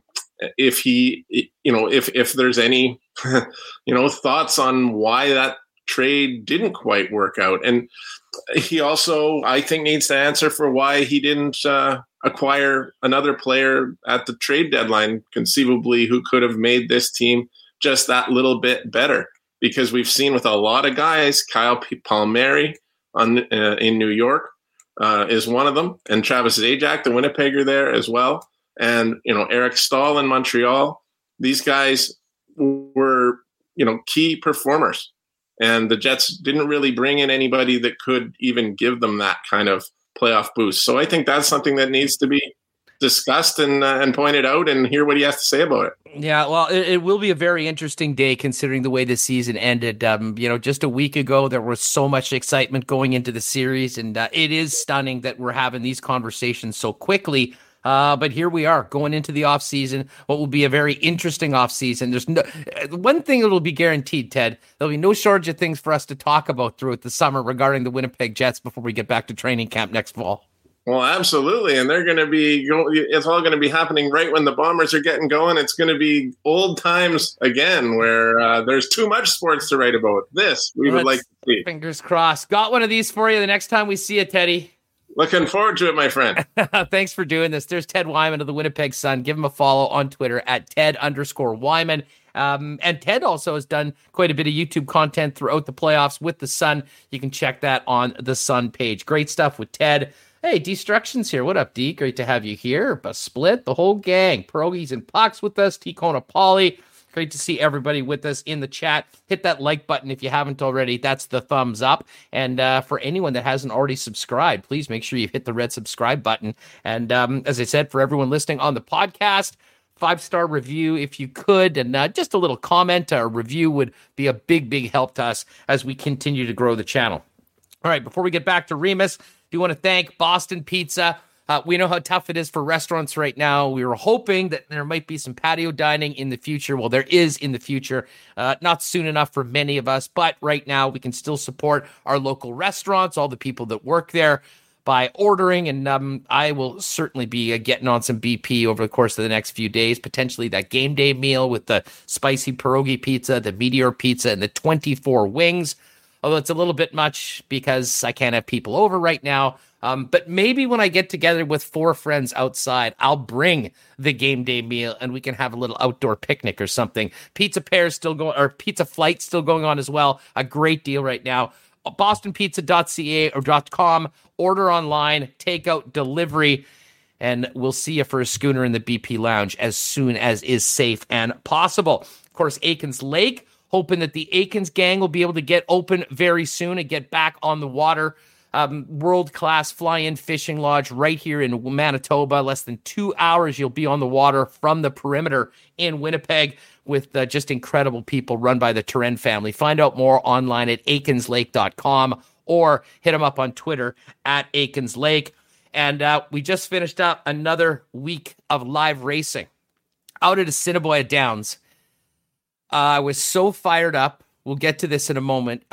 Hit the big Quinella with half my stack in race 1, finally making up some ground on Remus, and then Remus nails the winner later on. So it was actually a great night for both of our picks. Both finished nicely up, but I still have a lot of, ever since Remus dropped his entire 20 on some random horse in race 1 of day 1 and got the W, I've had a major group of ground to make up in the duel at the Downs. But we had a great time. They're back at it on Monday. You can bet on the races at hpibet.com along with us. Watch them as well. And you can also do it with races from tracks around the world 7 days a week. It's all there at hpibet.com. And before every day of live racing, don't forget 6:45. It's ASD Live on the Assiniboia Downs site and the Assiniboia Downs YouTube page. All right, let's get Remo back in here. And Remo, we knew things would settle down in the chat a little bit now that the playoff series against Montreal is over. But I have been seeing it's been kind of sort of a quiet day for you. You have not yet to eliminate anybody from the battle royal that is the Winnipeg Sports Talk chat and throw viewers over the top rope, I see. No, Huss, it's actually been pretty chill. I know Sean mentioned Rock'em Sock'em videos when you talk with him. Well, I was just, sitting here watching my copy of Don Cherry 16. So, yeah, I didn't really have to do too much at all. How many of those were there? I think they're over like 20 something. Like I think I bought one at Dollarama at one point actually, but I mean the early ones, getting one of the early ones, yeah. And I mean you were just so fired up to see those. I mean it was just the hits, the fights. I mean it was a different time in the hockey world, but I mean, listen, I'm not a big fan of Don Cherry, to be honest, but I will tell you, I loved the Rock'em Sock'em videos when I was a kid. It did have its time, though. I'm amazed that there was edition 16 of the package. Waiters 27 in chat says there were 35 of them. Sean underscore 37 says there weren't enough of them. And I kind of agree. You need those. I will say Don Cherry 5 on VHS. I don't know if anyone had that. There is part of it where he does his rap, which is unbelievable and the most like 90s. So I'm sure it's on YouTube. I could even pull it up right now and I'm sure you'd have a good time. Hey, shout out to Assiniboia Downs in the chat. It wasn't just let's wear 3 layers of goggles sloppy, but rubber boots required. Yeah, all sorts of weather this week out at Assiniboia Downs. I will say, and again, it doesn't really matter right now because there are no fans allowed, but great weather next week for racing and just for getting outside. And I guess, and we'll find out more on this. We were kind of alluding to the potential of having fans at Bomber games. I would imagine, I know Darren Dunn mentioned to us earlier on that their plan is to go ahead with the Monday, Tuesday, Wednesday for this season, assuming there won't be fans. But the fact that we might be able to get to 25 and 50% opening, I would assume might mean we can get together at the track at some point, albeit with limited capacity. And if that was the case, that would be phenomenal. I will be getting there at the first available opportunity, making it happen. I'll say this: you can have 5 people over. I'm going to be setting up a TV outside, putting on the Assiniboia Downs YouTube, yes, and just getting everyone on their phone doing HPI bet and betting on the Downs. That would be fun. I'm actually thinking about doing that, having a horse racing night. That'd be pretty sweet. Oh, Motown Mitch, I got screwed in race 6 by an inquiry. The 4 that bumped the 2 horse and 2 got DQ'd. What the hell? LOL. That's harsh. And you apparently won some crazy photo finish. That's the reason why you're caught up to me last night. I got to pull it up. Yeah, the horse I won, McCaig, which I beat all the Assiniboia Downs handicappers. Shout out to me, giving myself the Barry Horowitz. This horse was like, it was within striking distance, but literally caught up like right before the finish, and they had to do a photo after, and he won by a nose. I was like in bed on my phone watching it, just like going crazy. And my wife's like, "What are you going so nuts about?" Well, and you got a shout out from the guys from Kirk and Stretch and Marsh who tweeted out did they? Michael Remus last night at Sports Talk Winnipeg with the winner. Should we feel bad? No, don't feel bad. You just got clipped by the red hot Remus on the track. I'm hot. I'm hoping this beginner's luck kind of wears out at some point and I can get back into it. But I did get a win last night. I was up for the night, so very, very happy about that. Remo, now while I've been doing the interviews, any word on Jared Bednar's status for tonight's game? A pretty wild report this morning that Bednar wasn't there for the morning skate because there was COVID-19 discrepancies in testing. And can you imagine going in on the road in Vegas in a game with your backs against the wall that could be your season without your head coach? Certainly that is not what the Colorado Avalanche were hoping to see, but considering the way he's called out his players, especially the top players this series, maybe they'll be happy if the coach isn't on the bench and they can just go out and get the job done. Either way, this should be a great game tonight, and a lot on the line for Vegas and Colorado. Vegas obviously wants to win this at home in front of their home crowd and not have to go back to Denver and try and figure out how to beat the Avalanche in the altitude once again. Yes, we don't have any information. He might be available, he might not. I'm looking at Mike Chambers from the Denver Post. He says Jared Bednar was absent in Game 6 morning skate, and that's all we know. I saw some people complaining about the players that they trotted out to the media, not exactly their star players. Doesn't really affect me, but that's where we're at with this right now. Speaking of the Stanley Cup playoffs, we've got to give a shout out to Barry Trotz and the New York Islanders. They did the job last night, 6-2 at home in the Rockin' Coliseum. There will be more hockey at the Coliseum. It'll be the finals of I guess they're no longer the conference finals. It's just simply the Final Four. Semifinals, that's right.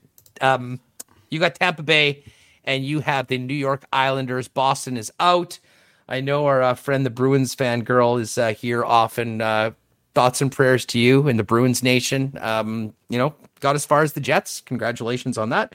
And now the Islanders move on. What a great story. Do it again. Back-to-back years to the Final Four for Barry Trotz and a team that is always an underdog going up against the Titans of the league. They were underdog in every game against Boston. I expect to be the same thing against the Tampa Bay Lightning.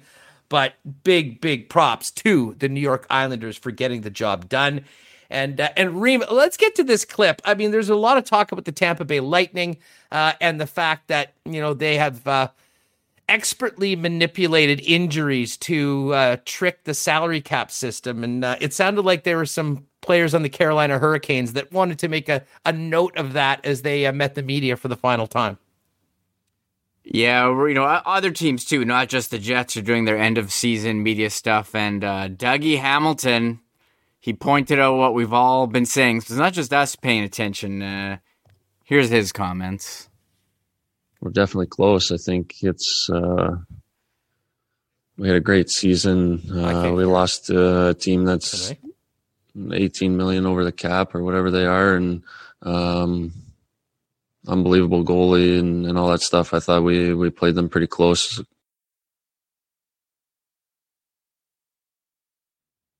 Yeah, sorry, you couldn't hear that, Huss, but everyone else could. I'm not sure why. Okay, there you go. So, 18 million over the cap. Just don't forget that, folks. There was a lot of people in the National Hockey League that weren't very pleased about what was happening, and we were talking about it all season. We knew it was going to happen. A miraculous return of Nikita Kucherov just in time for the playoffs. Steven Stamkos as well.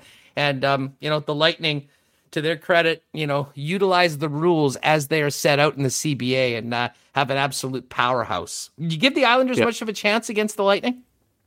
I do. Yeah.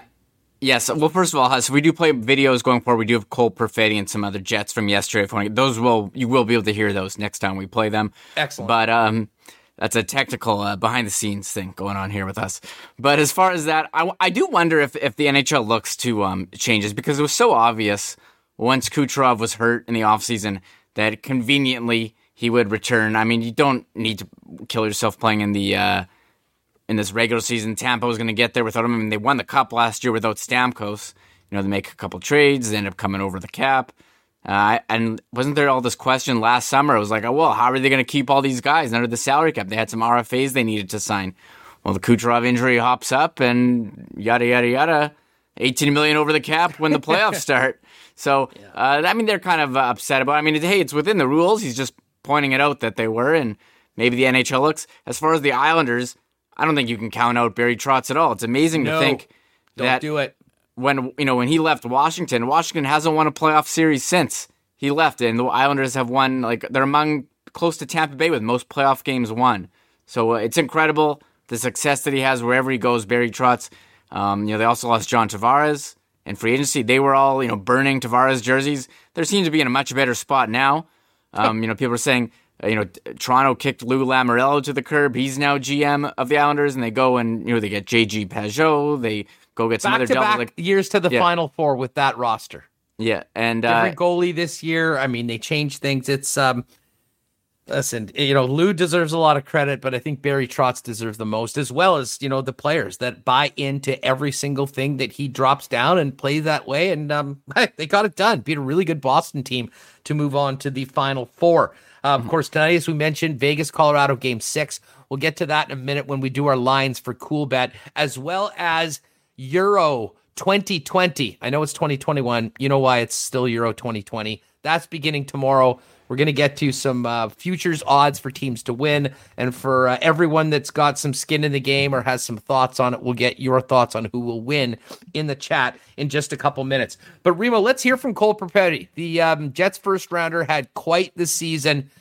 The Ontario Hockey League wasn't playing, ended up playing in the World Juniors, had a great run with the Manitoba Moose in the American Hockey League, playing against men and flourishing, and then finished it up as a member of the World Champions Team Canada at the gold medal winners at the World Hockey Championships. And Perfetti met the media today. We've got a few clips from the Jets first rounder, and he talked about the wild season that he had this year.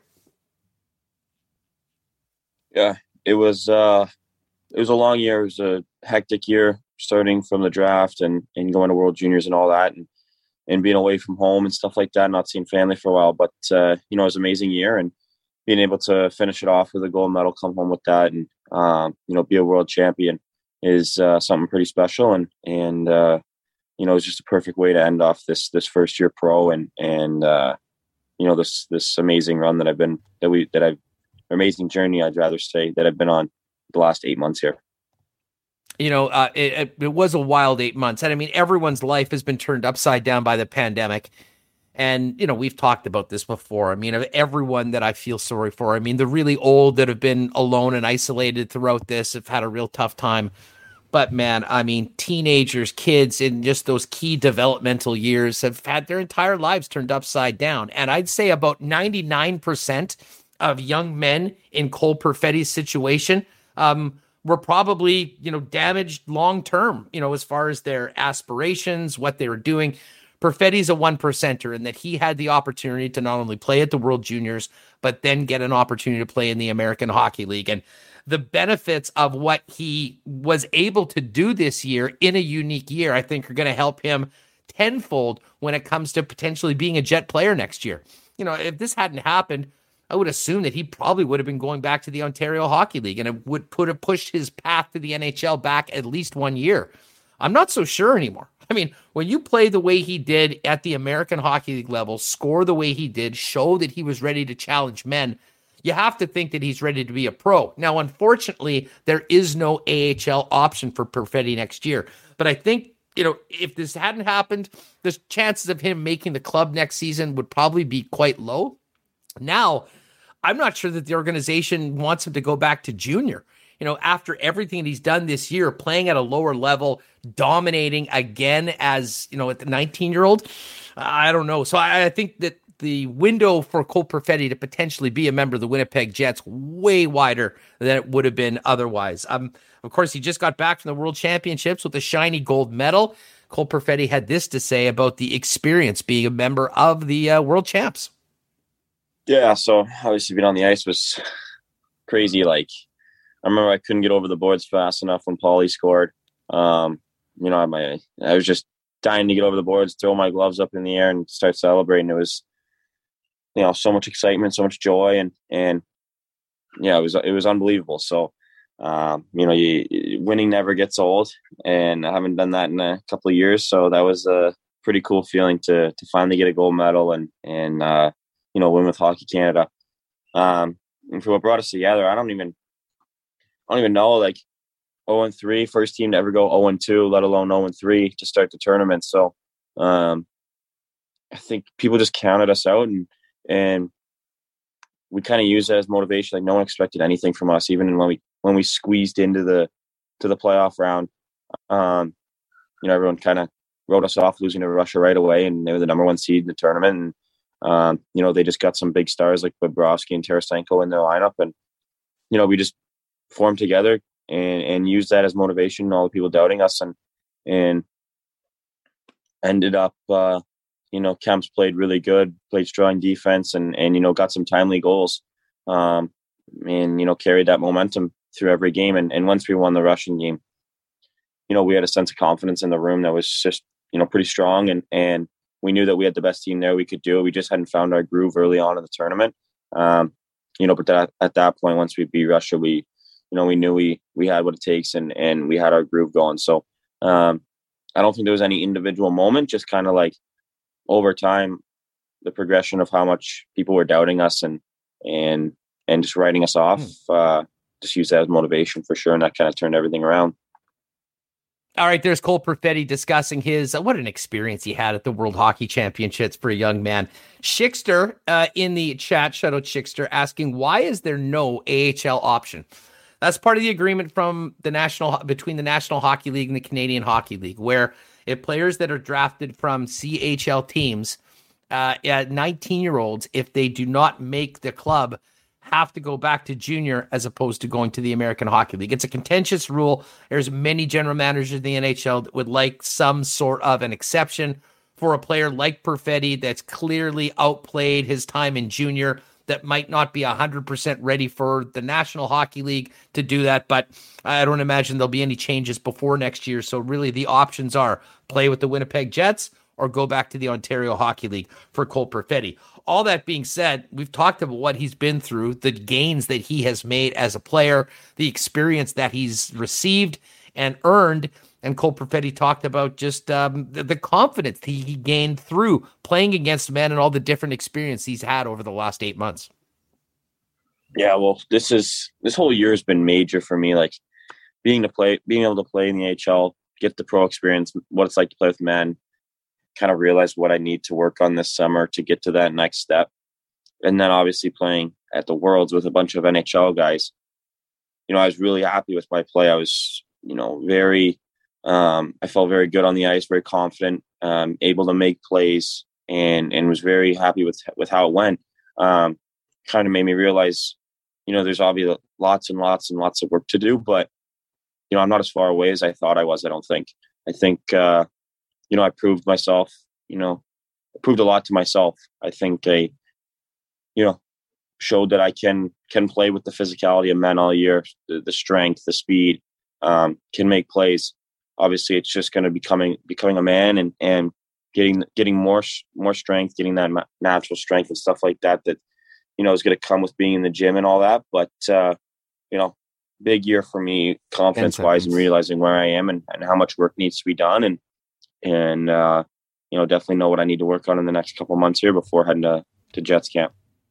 Yeah, an important summer, a big summer, but a quick summer as we're already in the middle of June. And, come September, we assume that NHL clubs will be getting back together with somewhat regular training camps and looking ahead to next season with fans in the stands. Fingers crossed. What a year it's been for Cole Perfetti. And Reem, I don't know where you are on him. I mean, we know the way the Jets handle their younger players and prospects. This is a very unique situation in that this is a guy who was thought to be a top 5 pick. Jets got pretty fortunate with him falling to them in the 10 spot. They couldn't get to the podium faster. And now, despite everything that's happened and how damaging it's been for so many players, Cole Perfetti is sort of the unicorn, if you will, a guy that took advantage of this strange year and benefited more than just about anybody in his position. I think that really does make him a realistic shot at cracking the lineup next year. It was hard not to watch Montreal and look at Cole Caulfield, who's basically a year older than Cole Perfetti, and see what he did for them and wonder if Cole Perfetti, in this upcoming season could do that for the Jets. They could have definitely used some of that energy that he could bring. We know that he played well in the AHL. By the end, he was, player of the month. Was named to the Team Canada team. I mean, I have no idea if he could or not, but maybe put him in, give him a shot. You're kind of limited for the options, Huss. If he can't go back to junior, if he can't go back to the AHL and he has to go to junior, I'm not sure what the benefit is there if he's already had success at the AHL. So that is something that we're going to be watching going in, and maybe I wonder if it affects how they approach the offseason. One thing about the offseason, I was thinking today, the last couple of years, the Jets have always done that token veteran signing to the 1-year deal, the Mark Letestu, Matt Hendricks, Nate Thompson. Do they do that again, or are they going to throw in a Perfetti and a Gustafsson? And how many of these young guys as well? Heinola and Sandberg as too. Are they going to start the season with that many young guys in the lineup? Or do they go for a trade? I don't know what they're going to do. And they also have the first pick in this year's draft. How many young guys do you need when you have the best goalie dragging your team into the playoffs? It seems I agree that I don't think they're that far off, as some might think. But there's still got a couple pieces to go, but I think it's attainable. No. Yeah, listen, I got a lot of optimism about the young players that are coming in. I don't think it's just going to be the young players that come in and all of a sudden turn the Jets into a team that looked the way they did against Montreal into a world beater next year. But I certainly think that, continuing to inject talented young players into the lineup can help. The thing about it is are they going to get an opportunity to play? The whole Ville Heinola situation this year, listen, I totally understand the fact that, they didn't want to activate the contract, but, the month of not playing probably didn't help him very much. But again, it's a unique season, and some things I don't think could be avoided. You had that taxi squad. They thought they might need him. They did play him at times. So, going in. But I think Gustafsson absolutely is in that spot that Nate Thompson is in on opening day. I do believe that. Now, I still do think there'll be room for a player. Like if Paul Maurice is coaching this team next year, you can count on some sort of veteran presence on that fourth line, whether it's Trevor Lewis returning to play with a guy like Gustafsson or, another similar 1 year, $1 million signing. I think that will be the case, but I do think there's definitely room for Gustafsson. We'll see whether Perfetti can go in and show that, he can play in that top 9, at the beginning of the year. If he can, then I think there's a spot for him. If he can't, unfortunately, that probably means another year of junior hockey. And, as far as the defense, Hanel, I think for sure. Sandberg, I think, will have a chance to, prove his spot. And, there's another guy, and I don't know, maybe this is maybe another year away, but Dave Minuk, and obviously I've seen some of the Moose games this year and watched some of them. I haven't been in the building. But Johnny Kovacevic has quietly sort of emerged as one of those originally off the radar prospects that has turned into a very capable American Hockey League player. And Remo, thinking about how big those Habs defensemen were through that series and what they did to the Winnipeg Jets, I don't think there'd be very many people that wouldn't mind another big guy like a 6'5" beast like Kovacevic alongside Logan Stanley on that Jet blue line next season, especially when you get to playoff time, if he can hack it in the big league. Yeah, they need some, we always joke about, and I think I saw Anthony Stewart tweet this out too, Nintendo Ice Hockey. You got the skinny guys, medium guys, big guys. Your favorite? My favorite, the Jets on their defense, they got too many skinny guys and medium guys. They only got one big guy in Logan Stanley. So I think you have to have more of a balance. I'm not saying skinny guys, medium guys can't play hockey, but you're not going all skinny when you're picking your roster. You're trying to mix it up and trying to match the other teams. And again, the thought of 3 rookies being in the defense corps next year, highly unlikely. Yes. And not to mention there's got to be space for them. But, I know we spent a lot of time talking about Sandberg and Heinola. Don't sleep on Kovacevic as a potential defenseman in the near future for the Winnipeg Jets. Maybe not necessarily next season. Okay, I do want to get to the cool bet lines because we want to get to it. Do you want to get to, we do have a couple other clips from Jets from yesterday. Do we want to get to Kopp and DeMello?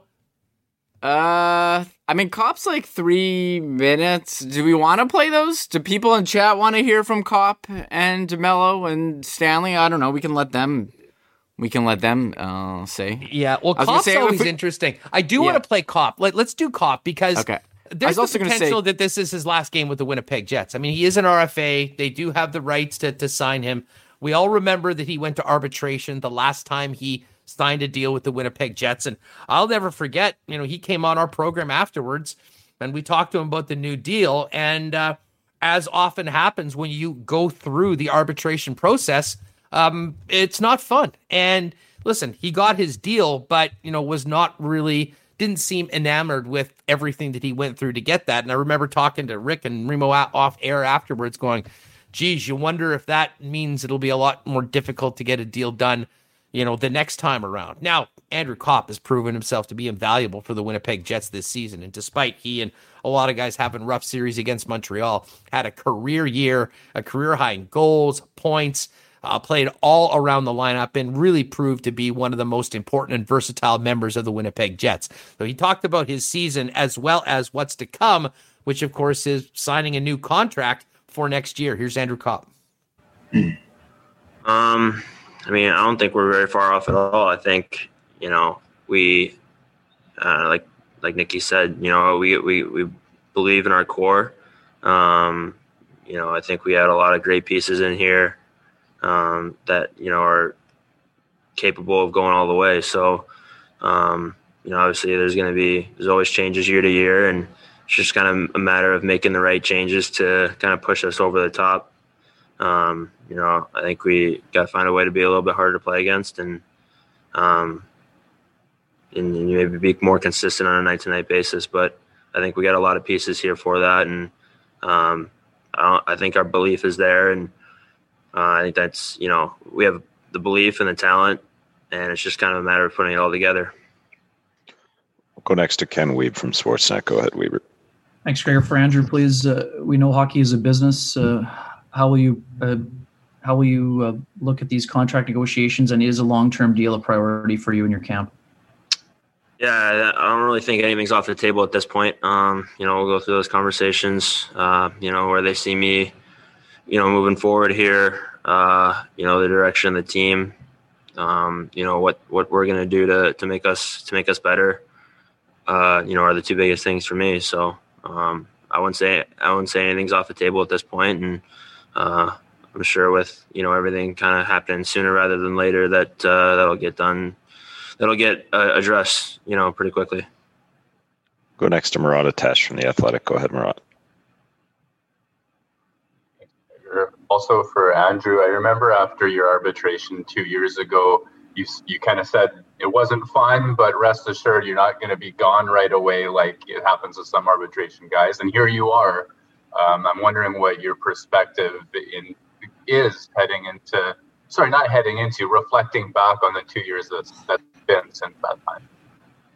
Yeah, I mean, looking back, you want to be as much of a priority as possible, right? So like you want to be important to the, not only, on the ice and to the team and everything like that, but off the ice, in the room, leadership, all that stuff. And I feel like over the last 2 years I've, really taken steps from where I was. So, I at the time, I guess, where we were with contracts and, Casey and Patty were still unsigned and, we still had Buff and there's, it was a tight cap. So, I can understand, looking back on from their perspective and my own, I wouldn't change a thing. So, I'm happy with my development over the course of the last 2 years. And I think that I still have levels to get to. So, I don't think 2 years ago was going to impact, the contract situation this year. All right.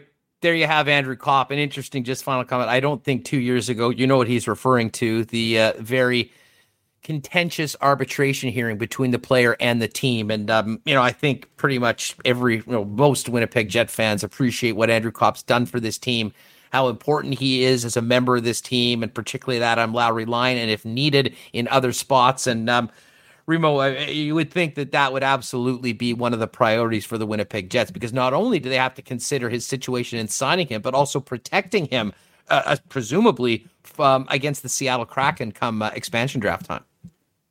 Yeah, it's funny. I was, tweeting out some of the comments yesterday from Paul Stastny and other Jets, and someone said to me, they tweeted at me, I wouldn't be surprised if all of the Jets' UFAs weren't re-signed, and that's kind of interesting. I mean, you look at who do we got? Nate Thompson, Trevor Lewis.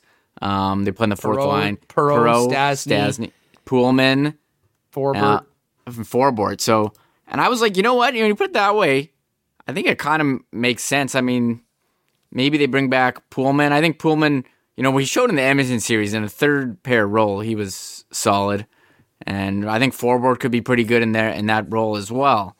But back to Andrew Kopp, you have to wonder if he's kind of priced himself out of the Jets' cap structure like Brandon Tanev did. But he's an RFA; they have his rights. I don't know if they would make a trade or sign him. But that is definitely one. I mean, we're big fans of Andrew Kopp here. He's came on this show. We like the way that he plays. I think he showed maybe in the playoffs that maybe he's not a number one center, but as a number three, he had a career year and he set himself up nicely. So we will see how that goes. Yeah, no doubt. I mean, listen, timing is everything, and he had a monster year going into, his final year of being a restricted free agent, and, the Jets will qualify him. They'll try and work something out and get a deal done going forward. But, he's certainly, and if for whatever reason he's not part of this mix next year due to a trade or whatnot, which I don't expect, you do have to figure out, who's playing that role, because he did not just do his role. He played a bunch of other roles. And I will say this selfishly from someone on the media side of things.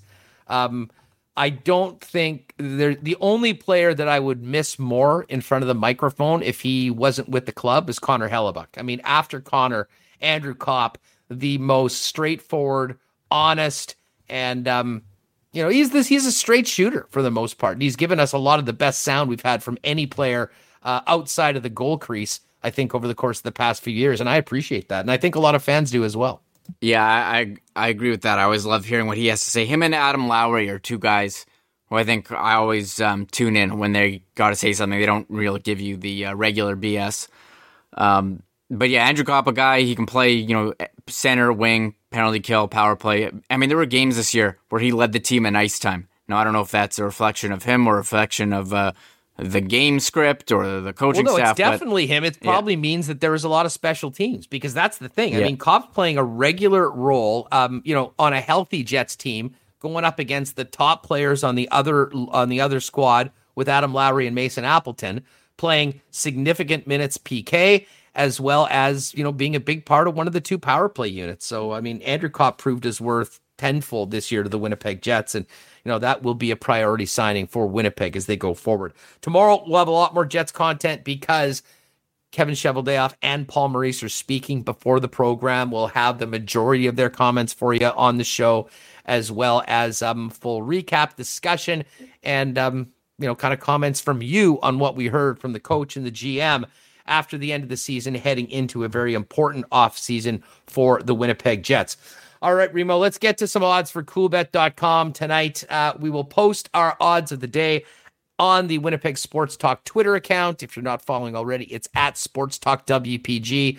Follow us on Twitter and Instagram and Facebook, all with the same handle, at Sports Talk WPG. We'll also have a deposit bonus if you want to bet on the hockey or the upcoming Euro. And I'm gonna be polling the chat in a moment, so stay tuned, folks. But first off, tonight in the NHL, the Colorado Avalanche on the road, underdogs plus 111, underdogs for the first time this series, and the Vegas Golden Knights minus 123, favorites to win this game tonight, Game 6, and move on to take on the Montreal Canadiens in the series. If you have hope that the Avalanche can both win tonight and win it at home, you can get plus 240 on the series line for the Avalanche, minus 294 on Vegas.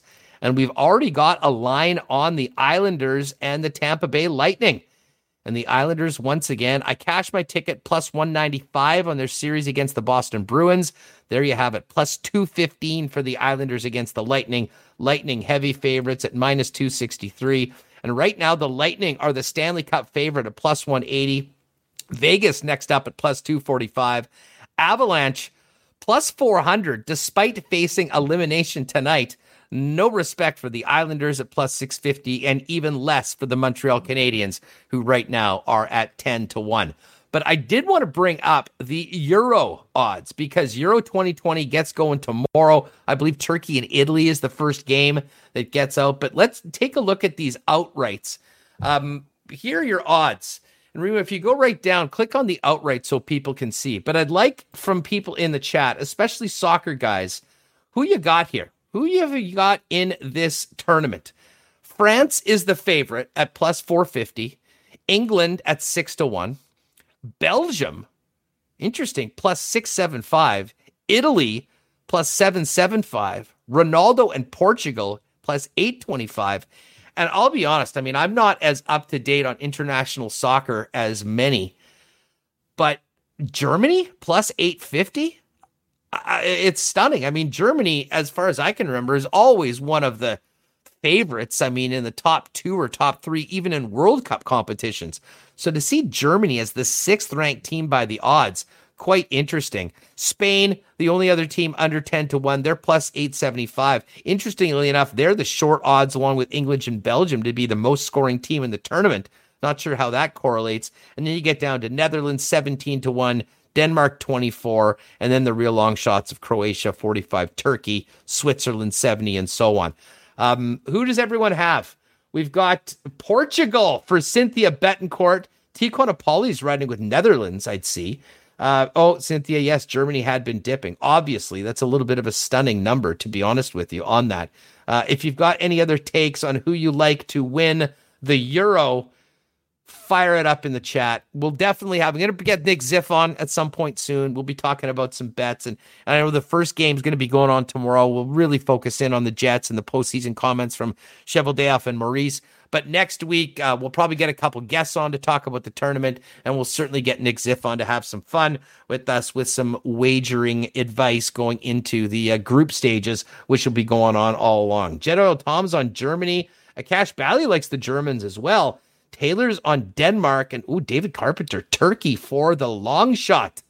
And Mitch, I always throw a 10 on the Bundesliga. Yeah, well, at 8+875, I think I might do that. Just a blind bet on the odds of Germany because they're always quite good.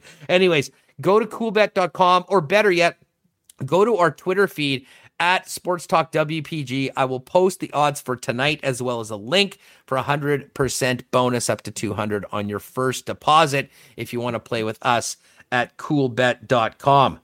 Remo, I know you're not a big soccer guy, but considering how you just blindly walked into horse racing and started picking winners, do you have a lean right now on the Euro odds? Yes, I do have a lean. So I was big into soccer in the early 2000s, and I would play this video game, Red Card 2003. And the name is exactly what it sounds. It was like hockey. It was like you could body check anyone. You could throw people down. My team in that game was Belgium. So I perk up when I see Belgium up there. So I'm going to rock Belgium. I remember a lot of the players, international players from that era as well, the 03. So look up that game. It's on PlayStation 2. It was the best soccer game ever because there were no rules. You could just body check whoever. Like you just tackle them. It was so much fun. It was like hockey, but copy of that soccer. I could play on a PC. I'll have to take a look at that. Maybe there's an old version we can get it on a computer. I've looked to I lent it to a friend in like 2007, and he might have it at his parents' house or not. I haven't inquired. It's like $20 or $30 on eBay, so maybe I'll throw down and we could do a stream. You could like tackle people. It was the best game. Instant Boy Downs, yeah, but he's just betting on the cooler names. He did that at the start. And listen, he's still going to have some scratch on Otani every time Otani gets out on the track. However, I take him. Yeah. but I have a feeling he's smartening up to this. He's getting some new exotic wagers, winning quinellas and whatnot. Schickster, go West Coast Eagles, AFL footy. I'll be doing some AFL picks on the Lock Shop on Friday. We will certainly get to that as well. Jeff Cabell, sounds like NFL Blitz or NFL Hits. Exactly. Better than FIFA Street. I don't know. Did you ever play FIFA Street, Reem? Have you I never played FIFA Street, but I think I might even own it, and I never opened it. But I love NFL Blitz. I love NHL. I love arcade style sports games. That don't take it too seriously. Shout out to Blitz and Hits and NBA Jam and all that. They now call it NHL Hug and Kiss. Eric. There's Michael Capty. Just wondering, just speaking of soccer, Westy's a big soccer guy. Has Westy been on Winnipeg Sports Talk? He has.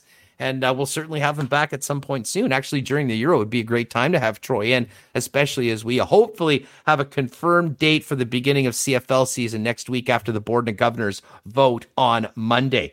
Remo, one other thing that crossed my mind, I know we had some fun talking about the Mayweather-Logan Paul fight on the weekend and the Charizard necklace, which Feinberg and I chopped it up on his program yesterday. I just found out, Reem. Yeah. Sorry, let me just put on the Burmese necklace right here. Yeah, the Burmese. Burmese graded 10 young gun. That's right. Got to put the gold chain on. That is excellent. Over 1 million pay-per-view buys for the Mayweather-Paul fight, which means they took in more than $50 million on this event. I think Floyd pocketed 30 of it. But it will tell you, this is not a one-off. This is not a trend. I think that we are going to, like, these celebrity fights and exhibition matches and YouTubers fighting TikTokers and whatnot.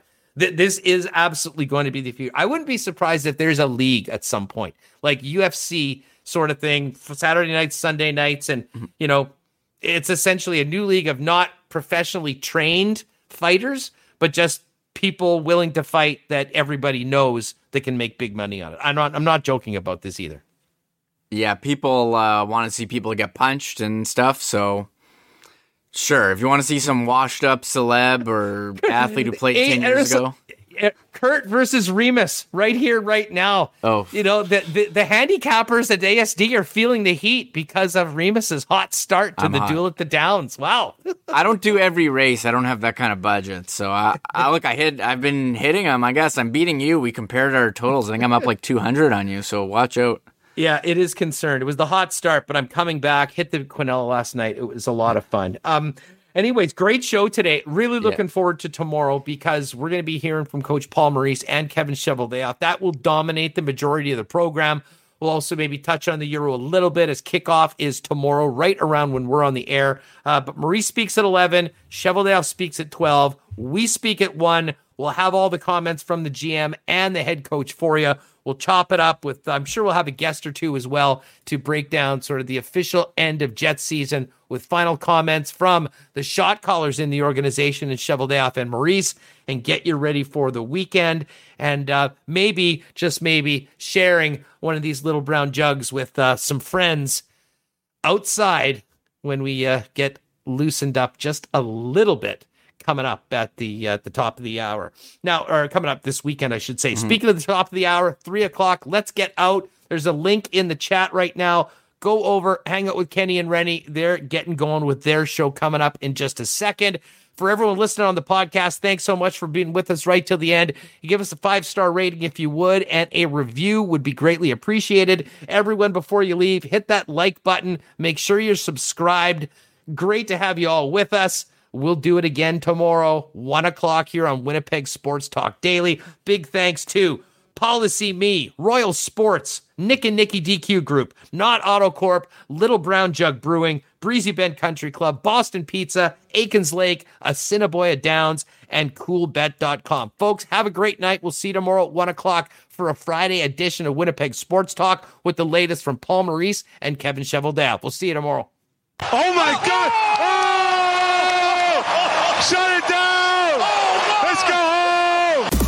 Thanks for tuning in to Winnipeg Sports Talk Daily. Make sure to subscribe on YouTube and your favorite podcast feed at winnipegsportstalk.com.